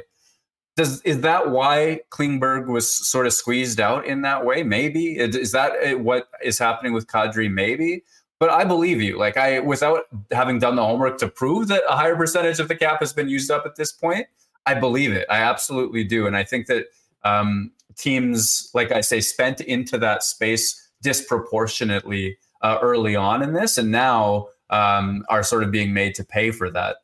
Good for Anaheim though, because there's some research that says that. That tries to attach a dollar figure to first round picks and things like that in terms of wealth. So if that's their play, maybe they're onto something. Yeah, well, I mean, Klinger is going to be an asset that a lot of playoff bound teams would like to add. They probably can't do it right now. They didn't feel comfortable with the long term, but they'll have an opportunity to get him, albeit as a rental later on at the end of the season. Murat, thanks so much for doing this. Have a wonderful long weekend. Right on, Hess. Thanks for having me. Appreciate it. Give him a follow on Twitter at WPG Murat and make sure you're subscribing and reading to all of his work in The Athletic. All right, still to come. We will do a marble race heading into the long weekend at the end of the program. We're going to have the Hacksaw join us in just a couple minutes. Of course, great CFL game tonight. BC and the Riders, and then tomorrow it's Bombers, Calgary. No better spot to get together with you and your gang to watch the big game than your local Boston Pizza. Check out their great new summer menu featuring the carnitas, tacos, and pizzas. Pizza flights are back as well, and of course their great happy hour specials 7 days a week. And hey, if you're staying at home watching the game, check out their game day deals and order online at bostonpizza.com. And tell you what goes great with the weekend, the drink of the summer, the new Canadian club, Ready to Drink, CC and Ginger Ale. I know lots of people were sipping them at Super Spike last week out at the Stampede, the last Bomber game. Wherever you're going this weekend, pop by, grab a 6-pack at your local beer store or Manitoba Liquor Marts, and up your cocktail game in the simplest way possible with the Ready to Drink, CC and Ginger. By the way, WST Audio Gremlin yesterday won the Valor tickets. We have not heard from the WST Audio Gremlin. So if you do want to go to the Valor game tomorrow, just send a quick email to winnipegsportstalk@gmail.com. Just put Valor tickets in the subject line, and we'll pick a winner after the show, and I'll fire off a pair of tickets courtesy of our friends at Canadian Club. And of course, if you're at the game tomorrow afternoon, you can grab a CC and Ginger Ale while you watch Valor FC take on Pacific. All right, we'll get to the cool bet lines in a minute. But right now, let's welcome in the return of the legend himself, Lee Hacksaw Hamilton. NFL training camps are underway in all 32 venues, and the Hacksaw's back on WST. How's the summer been, my friend? Get away at all? Hey, Hustler. Hustler, nice to hear from you. Things are going well. Glad to celebrate Beer Friday with you now that we're back in with the NFL Notebook segments, and busy time. I'm covering the NFL, but I'm also covering baseball and the pennant races and the trading deadline and the NBA and NHL free agency. There's always things to cover out here, including the defection of UCLA and USC to the Big Ten and college football. So there's a ton of stuff to talk about. The college football, I mean, I can't even wrap my head around what's happened to the landscape of that. I mean, that would take an hour conversation just to do that. And by the way, if you're looking for something good to be watching on the tube, I guess 6 o'clock our time, 4 o'clock West Coast time tomorrow, ESPN2. Bombers looking to go 8-0 against the Calgary Stampeders will be great. Hey, listen, before we get to the NFL, you just mentioned baseball. I have to ask you this, Lee. There's been lots of talk about Soto potentially being on the move from the Nationals after turning down that $400+ million contract. We've heard in the last 24 hours that potentially Shohei Ohtani, the unicorn, could potentially be traded. Is that just smoke right now, or is there some reality behind that, do you think? Well, topic A is correct. Soto is going to be traded by Tuesday's 3 p.m. West Coast time trading deadline. We don't know whether it's going to be to San Diego, whether it's going to be to the Dodgers, whether it might be possibly to the St. Louis Cardinals have kind of entered the fray. Topic B, Angels were taking phone calls on Ohtani. I don't think they want to sell him. I don't think they want to trade him. They're a miserable mess with injuries. They have no pitching, but they do have and they do have Mike Trout, and they got a ton of young arms that they're trying to fast forward in the farm system. Angels are a deplorable product on the field right now. They've had so many injuries. It's just hopeless. But that being said, that's a great player. It's a generational player. It's a lifetime player. He's doing what Babe Ruth was the last one to do. He's got his batting average is 256 with 23 home runs. His ERA is 2.81 as a two-positional player, Andrew. I don't think the Angels would move him because he's beloved in Anaheim. I think the other thing is this is finances. I mean, the amount of money that the Angel baseball franchise generates in the Pacific Rim in sponsorships, advertising, etc., is phenomenal. So I don't, as dreary as their roster is, as lousy as the season has been, I don't think they're going to trade Ohtani. So that's topic A. That's topic B. All right. I can tell you there was a lot of, fans of every team just thinking about the potential of getting that guy in the lineup. I mean, it's one of those things. Do what you have to do. And been some interesting conversations of what the Blue Jays might be able to get to Ohtani and the impact that a player like that would have on the franchise outside of the market as well. But Lee, let's get to the National Football League. Lots of talk, quarterback talk around the league. What is happening in Cleveland? What is Deshaun Watson's situation, and why have we not heard of a suspension yet, considering everything that's happened over the course of the past 2 years? Well, it's a very valid question. It's a very complex answer. He is in Cleveland's camp. He is in classroom work. He is taking snaps. He's going to get suspended. This is out of the hands of the National Football League and Roger Goodell. This is in the hands of the NFL discipline officer, that judge, Sue Roberts. She's going to hand down the ruling. Now, she held 3 days of hearings a couple weeks ago where the lawyers representing Deshaun Watson made their case heard. The NFL made their investigation heard. She's taken all that information. Then she took briefs from each of the two lawyers. The arguing point is not what he did, but how many people and how egregious what he did is. And the NFL is mandating a 1-year suspension, and they're calling it indefinite. He would have to appeal his reinstatement. The union representing the player is of the opinion that he was not indicted by 2 grand juries. He was not charged by police with anything. He's made out-of-court settlements. So therefore, he's not guilty of anything except maybe bad judgment. NFL views it really differently. The union wants no suspensions, just because of what I said about the legal aspect. The NFL wants 1 year plus the fact he has to appear before the commissioner for reinstatement. And somewhere in between, that judge has to make that decision. The big issue, as it was explained to me, is they had negotiated. They had talked, well, maybe not a year, but maybe not 0, maybe in the middle, 8. The NFL, evidently, I was told, proposed 8-game suspension. You waive the right to appeal. The union said, no. It's in the collective bargaining agreement. Whatever the discipline is, we can appeal it. NFL came back and said, no, this is a negotiated settlement. You're agreeing to 8 games. You have to waive the appeal. They said no. The other reason why the NFL wants the word indefinite put into this equation is they're fearful that there are other women out there. We know of 26. There's a report there may be as many as 66, some of whom still might come forward. Under Article 46 of the NFL Collective Bargaining Agreement, a player disciplined for an incident, a crime, whatever, can only be disciplined 1 time.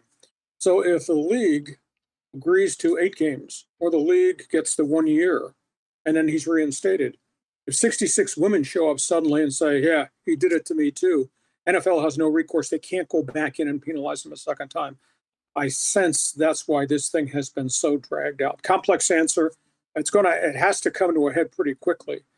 And I would think by maybe next Friday when the preseason games begin, Watson's going to get a suspension. The length, well, they tried to negotiate. It didn't work. I got to believe it's 8 games to 1 year at least. You think there's buyer's remorse on the Browns' part right now, considering, they haven't even got to a game yet, but ever since they made this deal and gave up so much to get him, it's been one problem after another, and all of the issues that he had when they traded for him are still there, if not worse. Unresolved. That's the big issue. Do they have any remorse? No, they're pretty arrogant. They're going to get him. They're going to wind up getting him for 5 years under contract at mega pay once he gets suspended and then serves it and it gets reinstated. But, going forward, good luck, Cleveland Browns fan. We're angry before. Think about this year. Now you got Jacoby Brissett and Josh Dobbs as your quarterbacks. in the NFL. Now, they got a great defense, but defense can't play 60 minutes a game. So this is a really messy situation. And under the personal conduct policy, and that involves everything. That involves DUI, that involves domestic abuse, that could involve robbery. It obviously could involve drug dealing. But this is so egregious that he did this for such a long period of time. The fact that the Houston Texans kind of got dragged into it as being one of his enablers, and Houston settled 20 of the lawsuits out of court themselves that they've been named in. This is just, it's a terrible, terrible look for Deshaun Watson, the person. It's a terrible blow, I think, to the Cleveland Browns as a franchise. But they're going to go ahead and play, and they got a great defense, and somebody will have to quarterback the team, but it probably won't be Deshaun Watson, at least the first half of the season. Lee Hacksaw Hamilton with us here on WST. A lot's been made of Kyler Murray's new contract. Now, the amount of money that he got, the years, I think it's a risk, but you know how important that position is. But that addendum in the contract about the study requirements, I think it's quite clear what it says about the player and what their concerns were going forward. Why did they take it out of the contract? Is that just saving face? And what are your thoughts on the investment that this team's made in Kyler Murray, considering what we've seen and heard in the past and what was in the deal that they signed? Hustler, in the NFL, if you got a good quarterback, good for you. If you don't have a good quarterback, good luck trying to find one. It's a quarterback's league. That's why everybody's making the kind of money they're making at that position, and every contract with some new star is above what the last star got. Murray's a really good football player. Now, the whole pile of things that go under that. Murray has not played well at the end of each of the last couple of seasons, but that's an organizational thing. I think that's a head coach Cliff Kingsbury thing.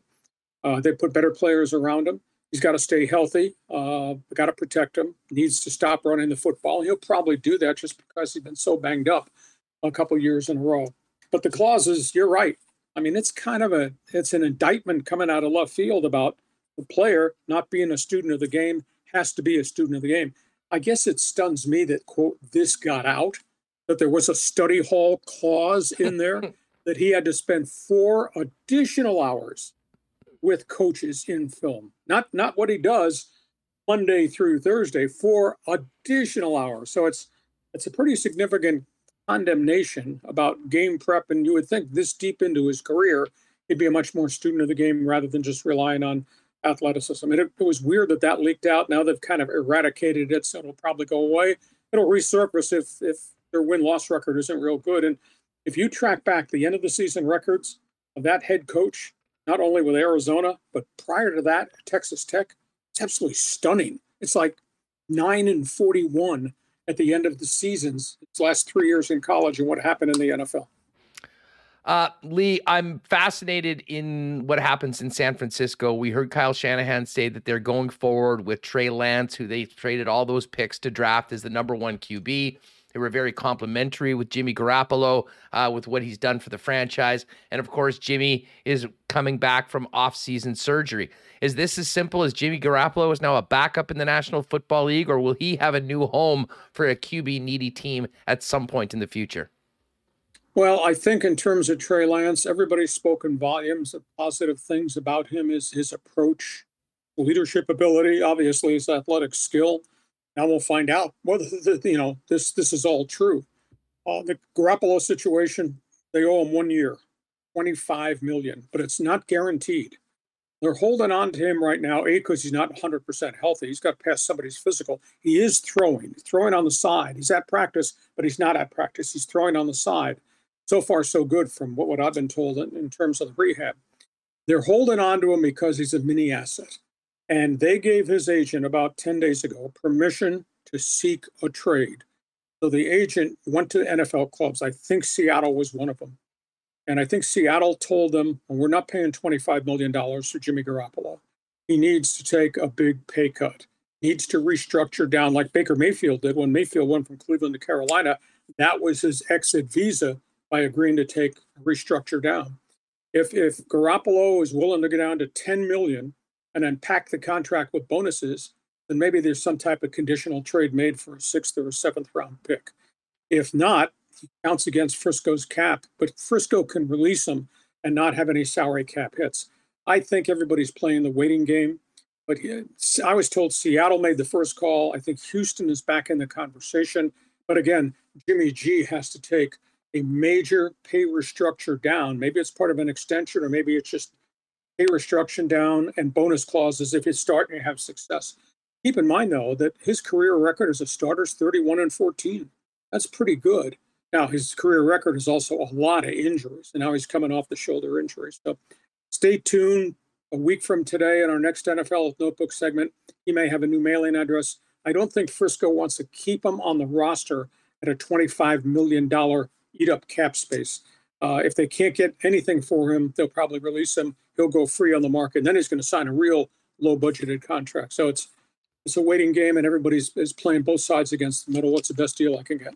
Well, Lee, we'll have some time over the next few weeks to get ready for the season and maybe focus in on some of the divisions and the other big stories around the league. But before we go today, I'm just, at this point where training camp is open, everyone's got some optimism for the most part. What are, in your opinion, which coaches in the league have the hottest seats going into week one? Well, if you pay attention to what's being written by the insiders, they're saying Dallas. And Jerry Jones says, no, Mike McCarthy is my guy. We chose Mike McCarthy to lead us back to the Super Bowl. But Sean Payton is out there. Payton keeps dropping hints. He will coach in 2023. So I would say, yeah, there's no doubt that Mike McCarthy's seat is probably as hot as the weather is outside at the Star in Texas. He's got to win. Now, obviously, he's got an awful lot of bullets in the gun. He's got a lot of really good football players. And Jerry Jones has always provided his coaches with an enormous amount of talent. But I'd say his is really a hot seat. The other one, and I wouldn't say hot seat, but this bears watching. New England is not what New England used to be under Belichick. Of course, there's no Tom Brady. But Belichick's drafts have really been substandard, not really good. That's not a really good team. Now, granted, they drafted the kid quarterback last year, Mac Jones, out of Bama, and he played pretty well till he ran out of gas at the end of the season. They started losing players with injuries. But they say that Mac Jones has taken a step up in terms of productivity, classroom work, etc. Now, he doesn't have his coordinator with him. Josh McDaniels is gone. That's going to be interesting to see. A very strange configuration of Belichick's staff. So I think Belichick, you're going to have to keep an eye. Is this going to be suddenly mediocrity squared? Are they going to be a 500 team going forward because Belichick hasn't drafted well and doesn't sign a lot of free agents and lets guys go because he didn't want to pay them? Fascinating to see what the Patriots are going to be with Belichick and whether he's going to be held accountable by Robert Kraft somewhere down the road. Hey, what about Matt Rule in Carolina? I mean, he got that big deal to come out of Baylor, and they've stunk for the last couple of years. There's been a lot of talk about maybe trading some big-time assets. I mean, is he a guy that, because of how much he's making and how long he's making it for, has a little bit of extra rope, or is this a show and prove season for Rule? I think both. David Tepper, the owner, is a very volatile guy. I can't see him tolerating very many 3-13 or 4-12 or 5-11 seasons. But, they had Cam Newton and they let him go and because of injuries and all that, and have really staggered and struggled. Now they make a trade that I think's got great upside. I mean, they got Baker Mayfield at a real affordable price. Cleveland's paying half the salary. He took a pay cut to make it work. And then Carolina's only paying $3.5 million of Baker Mayfield's salary. Now, that being said, they also have about $25 million of quarterbacks on that roster because they got one more year of Sam Darnold's $18 million contract. If Mayfield can have a successful season, then I think that he'll probably save Matt Rule's job. But please, you're a smart guy. Your producer's a smart guy. I'm a smart guy. Can you name anybody on the Carolina roster that thinks will stand out aside from who's at quarterback and Christian McCaffrey? Because I sure can't. Yeah. That's kind of a ragtag roster. It starts there. Lee, great stuff. With everything else going on, give a quick plug for your award-winning website, LeeHacksawHamilton.com. What's cooking up heading into this long weekend we've got up here? Well, listen, sucker, you did it, so I can do it. So you are very successful doing what you're doing in Winnipeg. And I have now ventured into the podcast world. Yes. Oh, my goodness. I just dove headfirst into it last week. It's beyond me, but I'm doing it. I got my website, LeeHacksawHamilton.com. I write on it every day, a ton of information. And if you Google Lee Hacksaw Hamilton YouTube, somewhere out there in the universe, you'll see the first couple of podcasts that I did. One was on the history of sports talk radio here on the West Coast. And the one I just completed today is on the baseball trading deadline. So it's fun to watch. I don't know what I'm doing, but I'm doing it pretty well, much like you. I see that squirrel look on your face. I understand it. So it's just a new world that we're living in. Who would have ever thought this when you and I first met up, that I was yelling at sports fans in San Diego, you were screaming at people in Manitoba, and now we're, quote, TV stars? Oh, that is phenomenal news, Lee. Well, Remo's the brains of the operation when it comes to that stuff, but we'll make sure to get that link out and people get on over there to Lee's channel and make sure to subscribe and check out the content. Have a great weekend, Lee. We'll catch up next week. My pleasure. Enjoy Beer Friday. Glad to be back. Thanks, Andy. You got it. Crack a cold one for Hacksaw, folks.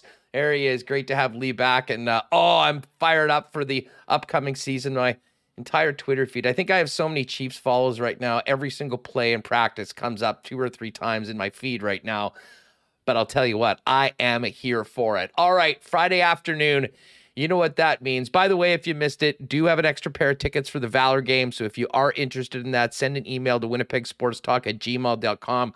I'll pick a winner afterwards and send the tickets. 2:00 game tomorrow. Great way to get ready for the Bomber game. But Remo, let's get back in here. We've had a very busy show so far. The long weekend is just about here, and we know what we have to do. We got to get things going for the world-famous WST marble race. You want to open it up, and then we can hit the cool bet lines while people drop it in the chat? Yeah, let me just get it started. I had to update the marble game during the segment, so your video was getting kind of wonky. That's why I was updating the marble race. Great planning. I don't know. Great planning. Yeah, I should do it really before the show. I didn't. So, oh well. It didn't affect the audio. Audio is key. So I haven't opened the thing. Give me 1 second. Oh, good stuff. So anyways, if you're new, this is something we do at the end of the show on Fridays. We've got some great prizes from our friends at Canadian Club. We've got our hoodies. Corey, by the way, won last week. He's picking up. He was a medium. I think we have all sizes still, with the exception of XX.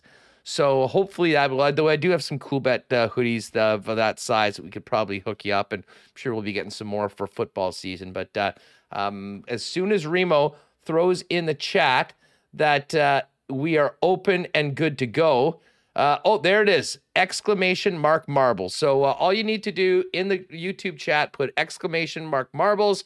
And you do have to be subscribed to win. So if you haven't already, what are you waiting for? It's completely free. Hit that red subscribe button and make sure you're subscribed to WST. And if you don't see the shows live when we're on YouTube, you can just hit YouTube at any point, and the latest WST content will be there ready and waiting for you. All right, throw it in, folks. ! Marbles. And while we fill that in, let's do our cool bet lines. But just quickly, speaking of cool bet, Taylor Pendrith, the cool bet athlete, is now 5 under for his round through 8, and he has a 3-shot lead at the Rocket Mortgage over my guy Tony Finau and Cameron Young right now. What a great story for the young Canadian. This would be pretty sure this is the first time he's ever been leading. And, man, to be playing in the final group, if he can stay in the lead at the end tomorrow, would be a great step forward for the young Canadian. Give a lot of us something to look for coming up on the weekend. As far as the cool bet lines for tonight, 3 CFL games. We've got one tonight, and it's BC and Saskatchewan. And I'll be honest, I'm stunned that the Riders are now a 1-point favorite. BC was as high as 2 or 2.5 earlier this week. So Saskatchewan right now, even money as a 1-point favorite. BC laying -120 and getting a point. But the money line, and this is where it's strange, the money line favors the BC Lions. So -114 for the team to win, and the Riders -103 on the money line. Certainly it makes more sense to bet the Riders to win at -103 than lay a point at +100. And Bombers and Stamps, this one is going towards the Bombers. I thought we might get to a straight pick 'em. It was -110 on both sides yesterday. Not anymore. The Bombers are a -132 money line favorite, and the Stamps are +108 to win. And as far as the spread goes, Bombers -1.5, Calgary getting 1.5 points at home, and the total in that game is 46. There hasn't been much movement at all in the Argos Red Blacks game. Toronto still a 5.5 point favorite for the Sunday finale. That's a 4 o'clock game here on 4 o'clock game in Winnipeg. All games on TSN. Busy weekend for my lock shop partner, Dustin Nielsen. He'll be calling the game tonight at Mosaic. And then we'll also have the call tomorrow between the Bombers and the Calgary Stampeders. And a quick look at the Blue Jays. They're taking on the Detroit Tigers. They won again last night and covered the run line. Huge favorites tonight, minus 340. And the run line's actually 2.5. If it's to win by 2, minus 182, you got to get all the way to win by 3 to get close to even money. All the odds are there for you at CoolBet. And if you haven't already, use the promo code WST on your first deposit. We'll give you a 100% bonus up to $200 over at CoolBet. All right. We have had a packed show, Remo, but the weekend doesn't officially start until we drop the marbles. Folks, last call in the chat. If you haven't already, just simply go into the YouTube chat, put in ! marbles, make sure you're subscribed, and we'll wrap it up and get this thing going. What have you picked out a track yet today?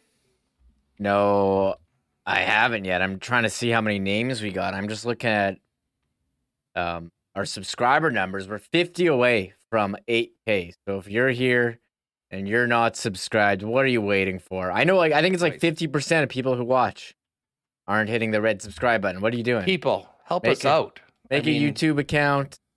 It'll track you. It'll recommend you all the best stuff. It knows exactly what you like. This is the future, people. Yeah, this is exactly. Well, I keep seeing on Twitter, This Week in Radio is Dead, well, there's a nice article by Sean Fitzgerald how the Ticats took over their own radio rights, and our guy Adam Steborn tweeting that seems to be the way things are going. And I keep seeing tweets about the Fan in Toronto replaying content. So hey, we're podcasts. We're here. We're the future. We're living in now. And day in, day out here on Winnipeg Sports Talk. Yeah. We're here for you. Although I will be away for the first time in a long time next week for a couple days. Remo will be holding it down, and then later on next month, he'll be taken off for a little bit, and that will be the true test for Winnipeg Sports Talk, if we can actually run a show with Remus away. Plenty of negotiations behind the scenes to figure out how we're going to pull that off, but you know that we will. All right, let's do this. Let's close up the... Yeah, Todd for Tanny. Everyone's coming out. By the way, shout out to Theo Seegers. Theo, longtime listener from day one, old 1290 guy. Great chance to meet him earlier this week when he popped by and picked up his hoodie for his win in the marble race of a couple weeks ago. But all right, Remo, let's get her done and get after it. Sure, I'll close the entries. We got 140 people in here. That's nicely done. Impressive number. Hey, one thing, Huss, what came up at the end of yesterday's show about Adidas declining to renew their jersey sponsorship with the NHL. A lot of speculation who it's going to be. You were like, this isn't a big deal. It's a big deal to people who buy NHL apparel, NHL jerseys. I'm curious who's going to take it over in 2 years. Are they going to have redesigns? Is it going to be Nike? Is it going to be CCM? Who's the other one? And Fanatics would be the third one. And a lot of people upset about the way the jerseys, you have the Fanatics, what do they call them? Breakaway jersey. And then Adidas has their authentic jersey. But real jersey buyers know, Huss, that the product that Adidas was offering for retail as the authentic was not actually the authentic jersey, anything like it that the players were wearing. So I wonder how that's going to change in 2 years. So I just hope they're good. I mean, I don't care. I don't have any loyalty to one particular brand, although as you pointed out, I'm not really a fan of Fanatics taking over the entire industry. No, it's terrible. I certainly hope that is not the case. And whether it's Nike or whether it's Reebok or whoever, I'm here for it. But I mean, before we even get to that, we haven't even seen the new reverse retros that are going to be coming out next season. So I will worry about that down the road. That's in 2 years. Well, one thing I think is we're not seeing a lot of Adidas apparel. And now that Adidas, the one thing I hope is a New Era hat wearer. If we see New Era get licensed for some NHL hat. We don't really get too many of those. Oh, what do you got there? Oh, this is a moose. I got my moose bucket hat. It's ready for the fishing trip. When I got this, I said 100% I'll be taking this to Aikens this year, and now I'm just sort of getting my stuff ready, and I wanted to make sure I didn't forget that. But let's get this show on the road. A little marbles time. Who am I throwing anyone else in to our race here? Let's throw in our guest for today, Hacksaw. Yeah. Murat. Yeah. Double D Darren Dunn. And Ed Tait. Yeah. And then I think Dalton Schoen deserves a marble after his big WST bump and his incredible performance for all of us that bet him last week on the over and to get a touchdown. I wouldn't be surprised if we do the same thing tomorrow as well. How about Pierre-Luc Dubois? You getting one? Well, actually, yeah, you can. We said he's our favorite player because he's been the gift that keeps on giving throughout the last couple of weeks. So I guess we owe it to him. We don't know what he's having for dinner tonight. He might not either, but we do know that he's a contestant in the WST marble race. We've seen a couple people suggest... Oh, and Willie J for 50-50. Sure, Willie J. We've seen a couple people suggest over this past week some chants. You don't have any good chants at what's it called now? Canada Life Center. Yeah. And people are saying for PLD, we need to chant what's for dinner for the next one. Because he doesn't even know what's going to be for dinner. I'm not sure we really want to put all our efforts into chanting, basically trolling our own players. Is that trolling or is that cheering him on? I think that's support. That's trolling. I had the hardest time deciding on what's for lunch. I'm here for the argument that it is not trolling and it is somehow supporting Dubois. I'll hear it out, but I think that's laughable. I think that's the most relatable thing you could say. I don't know what's for dinner. I have the hardest time deciding. I honestly spent 20 minutes today sitting here when I should have been doing work for the show, trying to figure out what I was going to have for lunch. Oh, so you know what? Yeah, we don't need to put PLD in, but can we still put one more marble in? Sure. Brooke Henderson. Okay, so take Brooke out Henderson. PLD. 2 times. Yeah, Dubois is out. Everyone says Brooke it's Henderson's trolling. in. Everyone says it is trolling. Maybe I didn't realize it was trolling. I thought it was in support. That's the dumbest thing I've ever heard. I thought it was support. I didn't know. Oh, and by the way, listen, you get that set up. Folks, go onto my Twitter profile. There's a tweet from last night that just simply says, hoping you were going to forget about this. I smell a bidding war. And a character named Mr. Bob Dabalina, great track, has put out a tweet that said, now taking offers on this one-of-a-kind local art. An artist, Jay Backman, who did an incredibly detailed pencil sketch of an infamous Michael Remus headshot from 2012. There it is. I mean, this must have taken hours and hours. I mean, I think this is a pencil drawing, and yes. This is one of Remo's more flamboyant pictures in the pack. I mean, he was big with these professional photo shoots back in the day, and this was one that was out there. So they are taking offers on this art right now. Gary got in the mix last night. So Gary did? Gary's already bid two lower bowl seats for the Jets in Vegas next year. Okay, I think that would get it done because he was asking a lot for that because that is a hand pencil drawing. That's not like Jay Kilgore offered like $20 to. He started it off, $20 that was the starting gift certificate. That's not even close. Like you would need a lot for that. Well, as I said, it was an interesting selection of his muse for this beautiful picture, but there you have it. The star of WST, Michael Remus, is there. It is the glamour shot. He did. That belongs on Hammer's shelf at home. I may have to just get this and then have it pop up occasionally in the background while we're doing interviews here on WST. You're gonna have to pay up, man. You're gonna have to pay up. It's gonna be more expensive than you think. I hit a bonus on the VLT last night. I've made of money right now. It was the perfect timing to see this on it. Anyways, let's do these marbles and get going on the long weekend. By the way, I think I'm going to be out at the Gold-Eyes game tonight. Should be a great night for baseball. So if you're out at the game, make sure to say hi. Thanks again to everyone that entered in our marble race today. And again, if you do win, we'll identify you at the end and send us an email of what your size is, and I'll contact you and get you set up to do a pickup, hopefully at some point next week before I get away for a couple days out to Aikens Lake. And shout out to Pitt and the Aikens Lake gang. Cannot wait to see you all next week. And I'll be trying to fire out some nice content to everyone here at Winnipeg Sports Talk. And hopefully Balls is going to bring the drone out, so we'll get some sick pictures of what we're doing out on the water next week over at Aikens Lake. But CTO, take it away.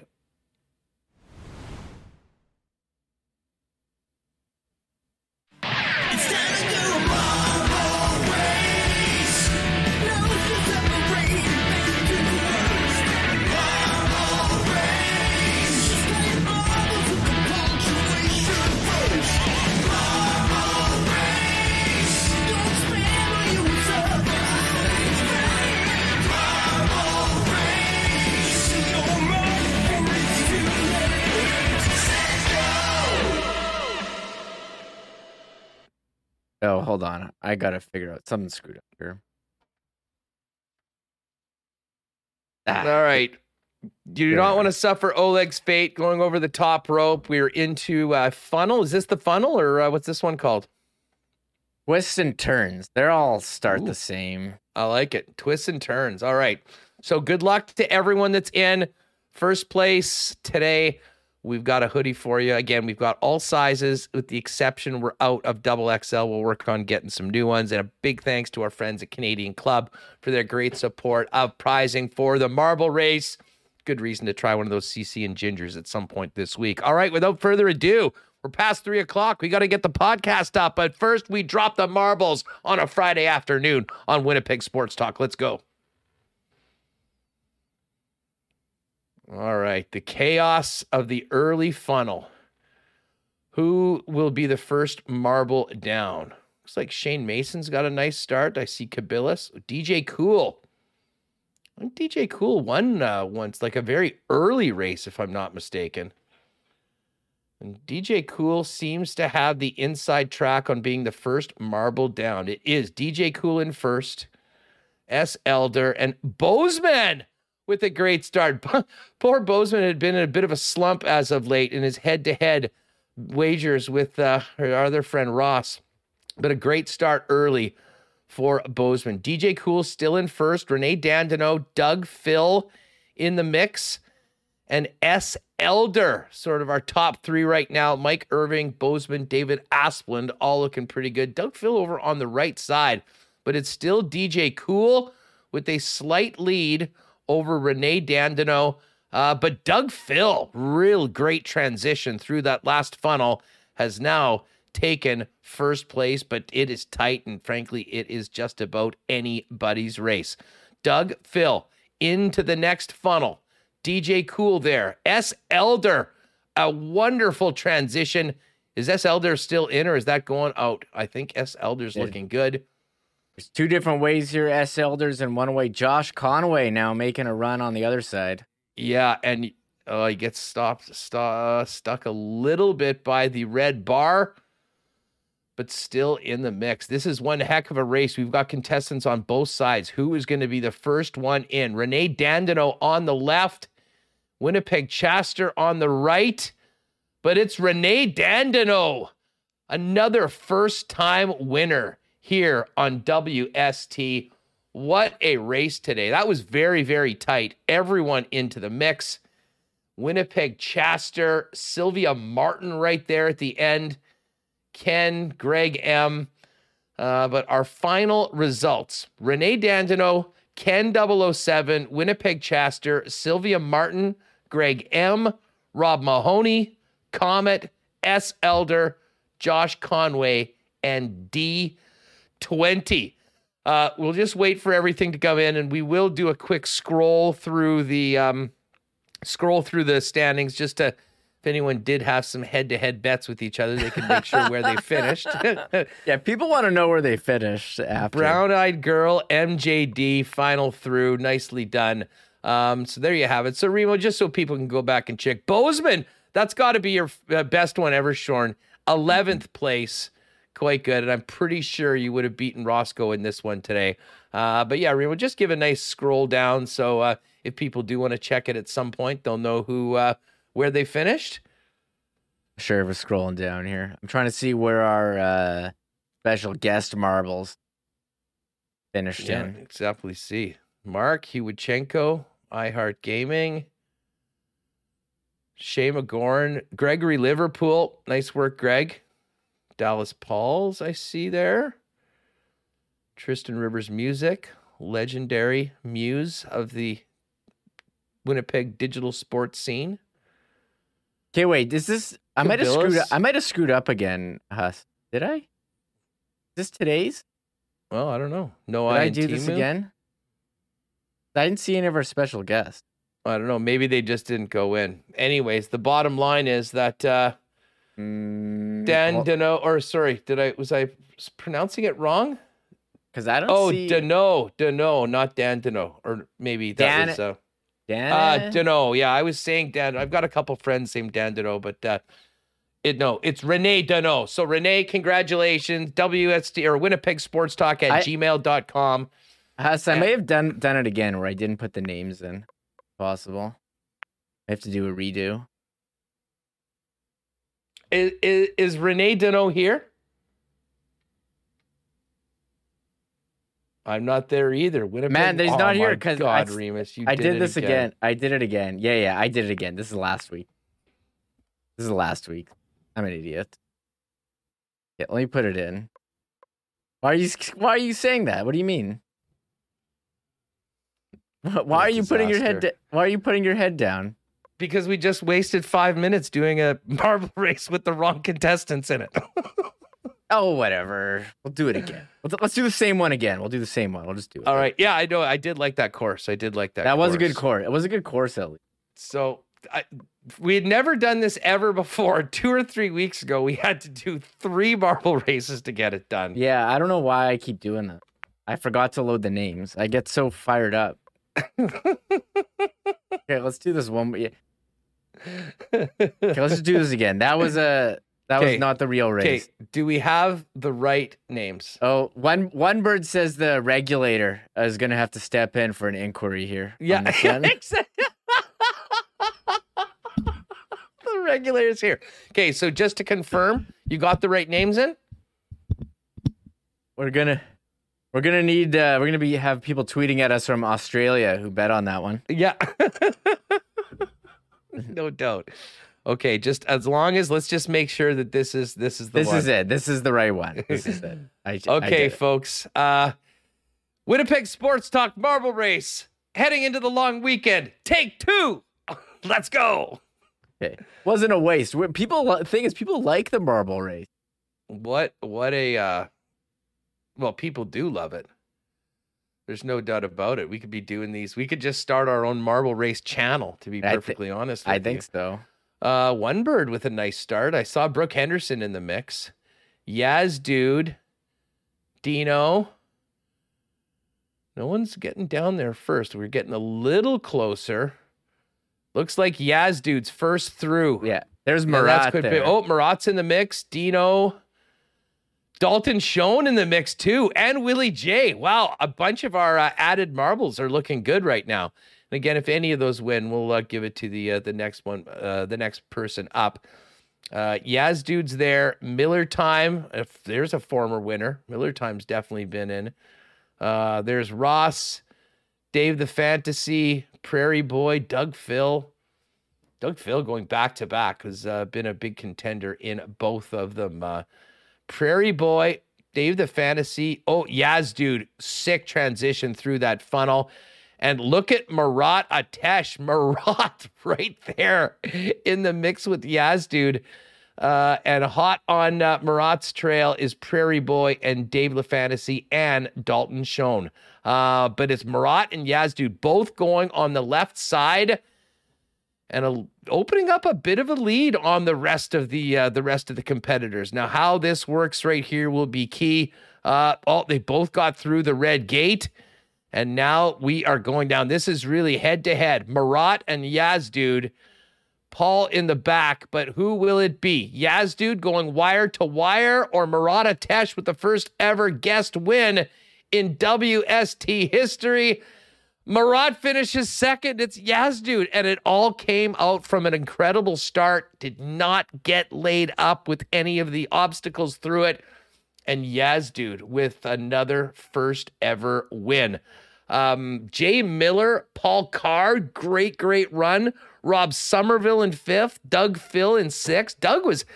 Doug Phil was a contender in both of those. MC Stormy, shout out to MC Story, always in the chat. Dea at 8, Miller Time 1980, and Dino Apostolopoulos. Hey, shout out Timothy Stolber, a new member of the channel. Shout out to you, man. Thanks so much for the support. We will do a quick run through the rest of the marbles and the full as soon as Brent Harlock pops in as the final marble through today. All right. Well, that was fun. I'm actually glad we did it again. Yaz, dude, congratulations. Send us an email at winnipegsportstalk@gmail.com. We'll make an arrangement to get you set up with one of our hoodies. And as we roll through all of these the performances, Murat with a second place. That's the best we've ever had for an added marble, I do believe. Who else do we have? Dalton Schoen, 18th. Gitch. Oh, Ross came in and Rob Booz is going to be choked. He run. Oh, and Bozeman had a great run too. That's sort of the great rivalry between those two. They always go head to head in it. Willie Jefferson, 27th. Nicely done. Mac Richter in there. We see Donnie Boy, Frosty Winnipeg, Shane, as we continue through Moose 3, Todd M, McGoran, Chris Vermette, my pal Fertani. What's up, Todd? What else we got? Rickdale Productions, Leanne, Pie Boy, Waiters 27, Prairie Boy. Prairie Boy was right in the first one, not so much the second one. Dave the Fantasy, 75th overall. Double D, Darren Dunn, getting ready for the Derby. He finishes at 86th today. Continue down some old favorites: Manny Fran, One Bird, B.A. Split, Theo Seegers, Mitch WHT. Hacksaw came in at 111th. Not too bad. All the way down to our final marble. Eddie Tait, tough one for Ed. Hopefully the Bombers do better tomorrow in Calgary than Ed did in today's marble race today, finishing 130. And all the way down to the bottom of it. Folks, great stuff today. Thanks to all the guests. It was a packed show. We do want to get out so we can get the podcast up for people that might want to be listening. If they're heading out of town on the way to the lake, wherever you are this weekend, have a great time. Do it safely. Don't drink and drive. And join us on Tuesday for a full recap of the weekend. The Bombers, latest on the National Hockey League offseason. If anything happens, chances are it'll break at about Friday night, 10 p.m., heading into the long weekend, like the Kachuk trade last week. And most of all, enjoy yourselves. Gold Eyes for the next 3 days. Valor FC tomorrow. Big Bomber game tomorrow as well. 6 p.m. We'll be all over it, and we'll chop it up for you on Tuesday's edition coming out of the long weekend for the 1st of August on Winnipeg Sports Talk. Thanks for being with us, gang. Have a great weekend, and we'll see you on Tuesday. Oh, my God! Oh! Shut it down! Let's go home! Thanks for tuning in to Winnipeg Sports Talk Daily. Make sure to subscribe on YouTube and your favorite podcast feed at winnipegsportstalk.com.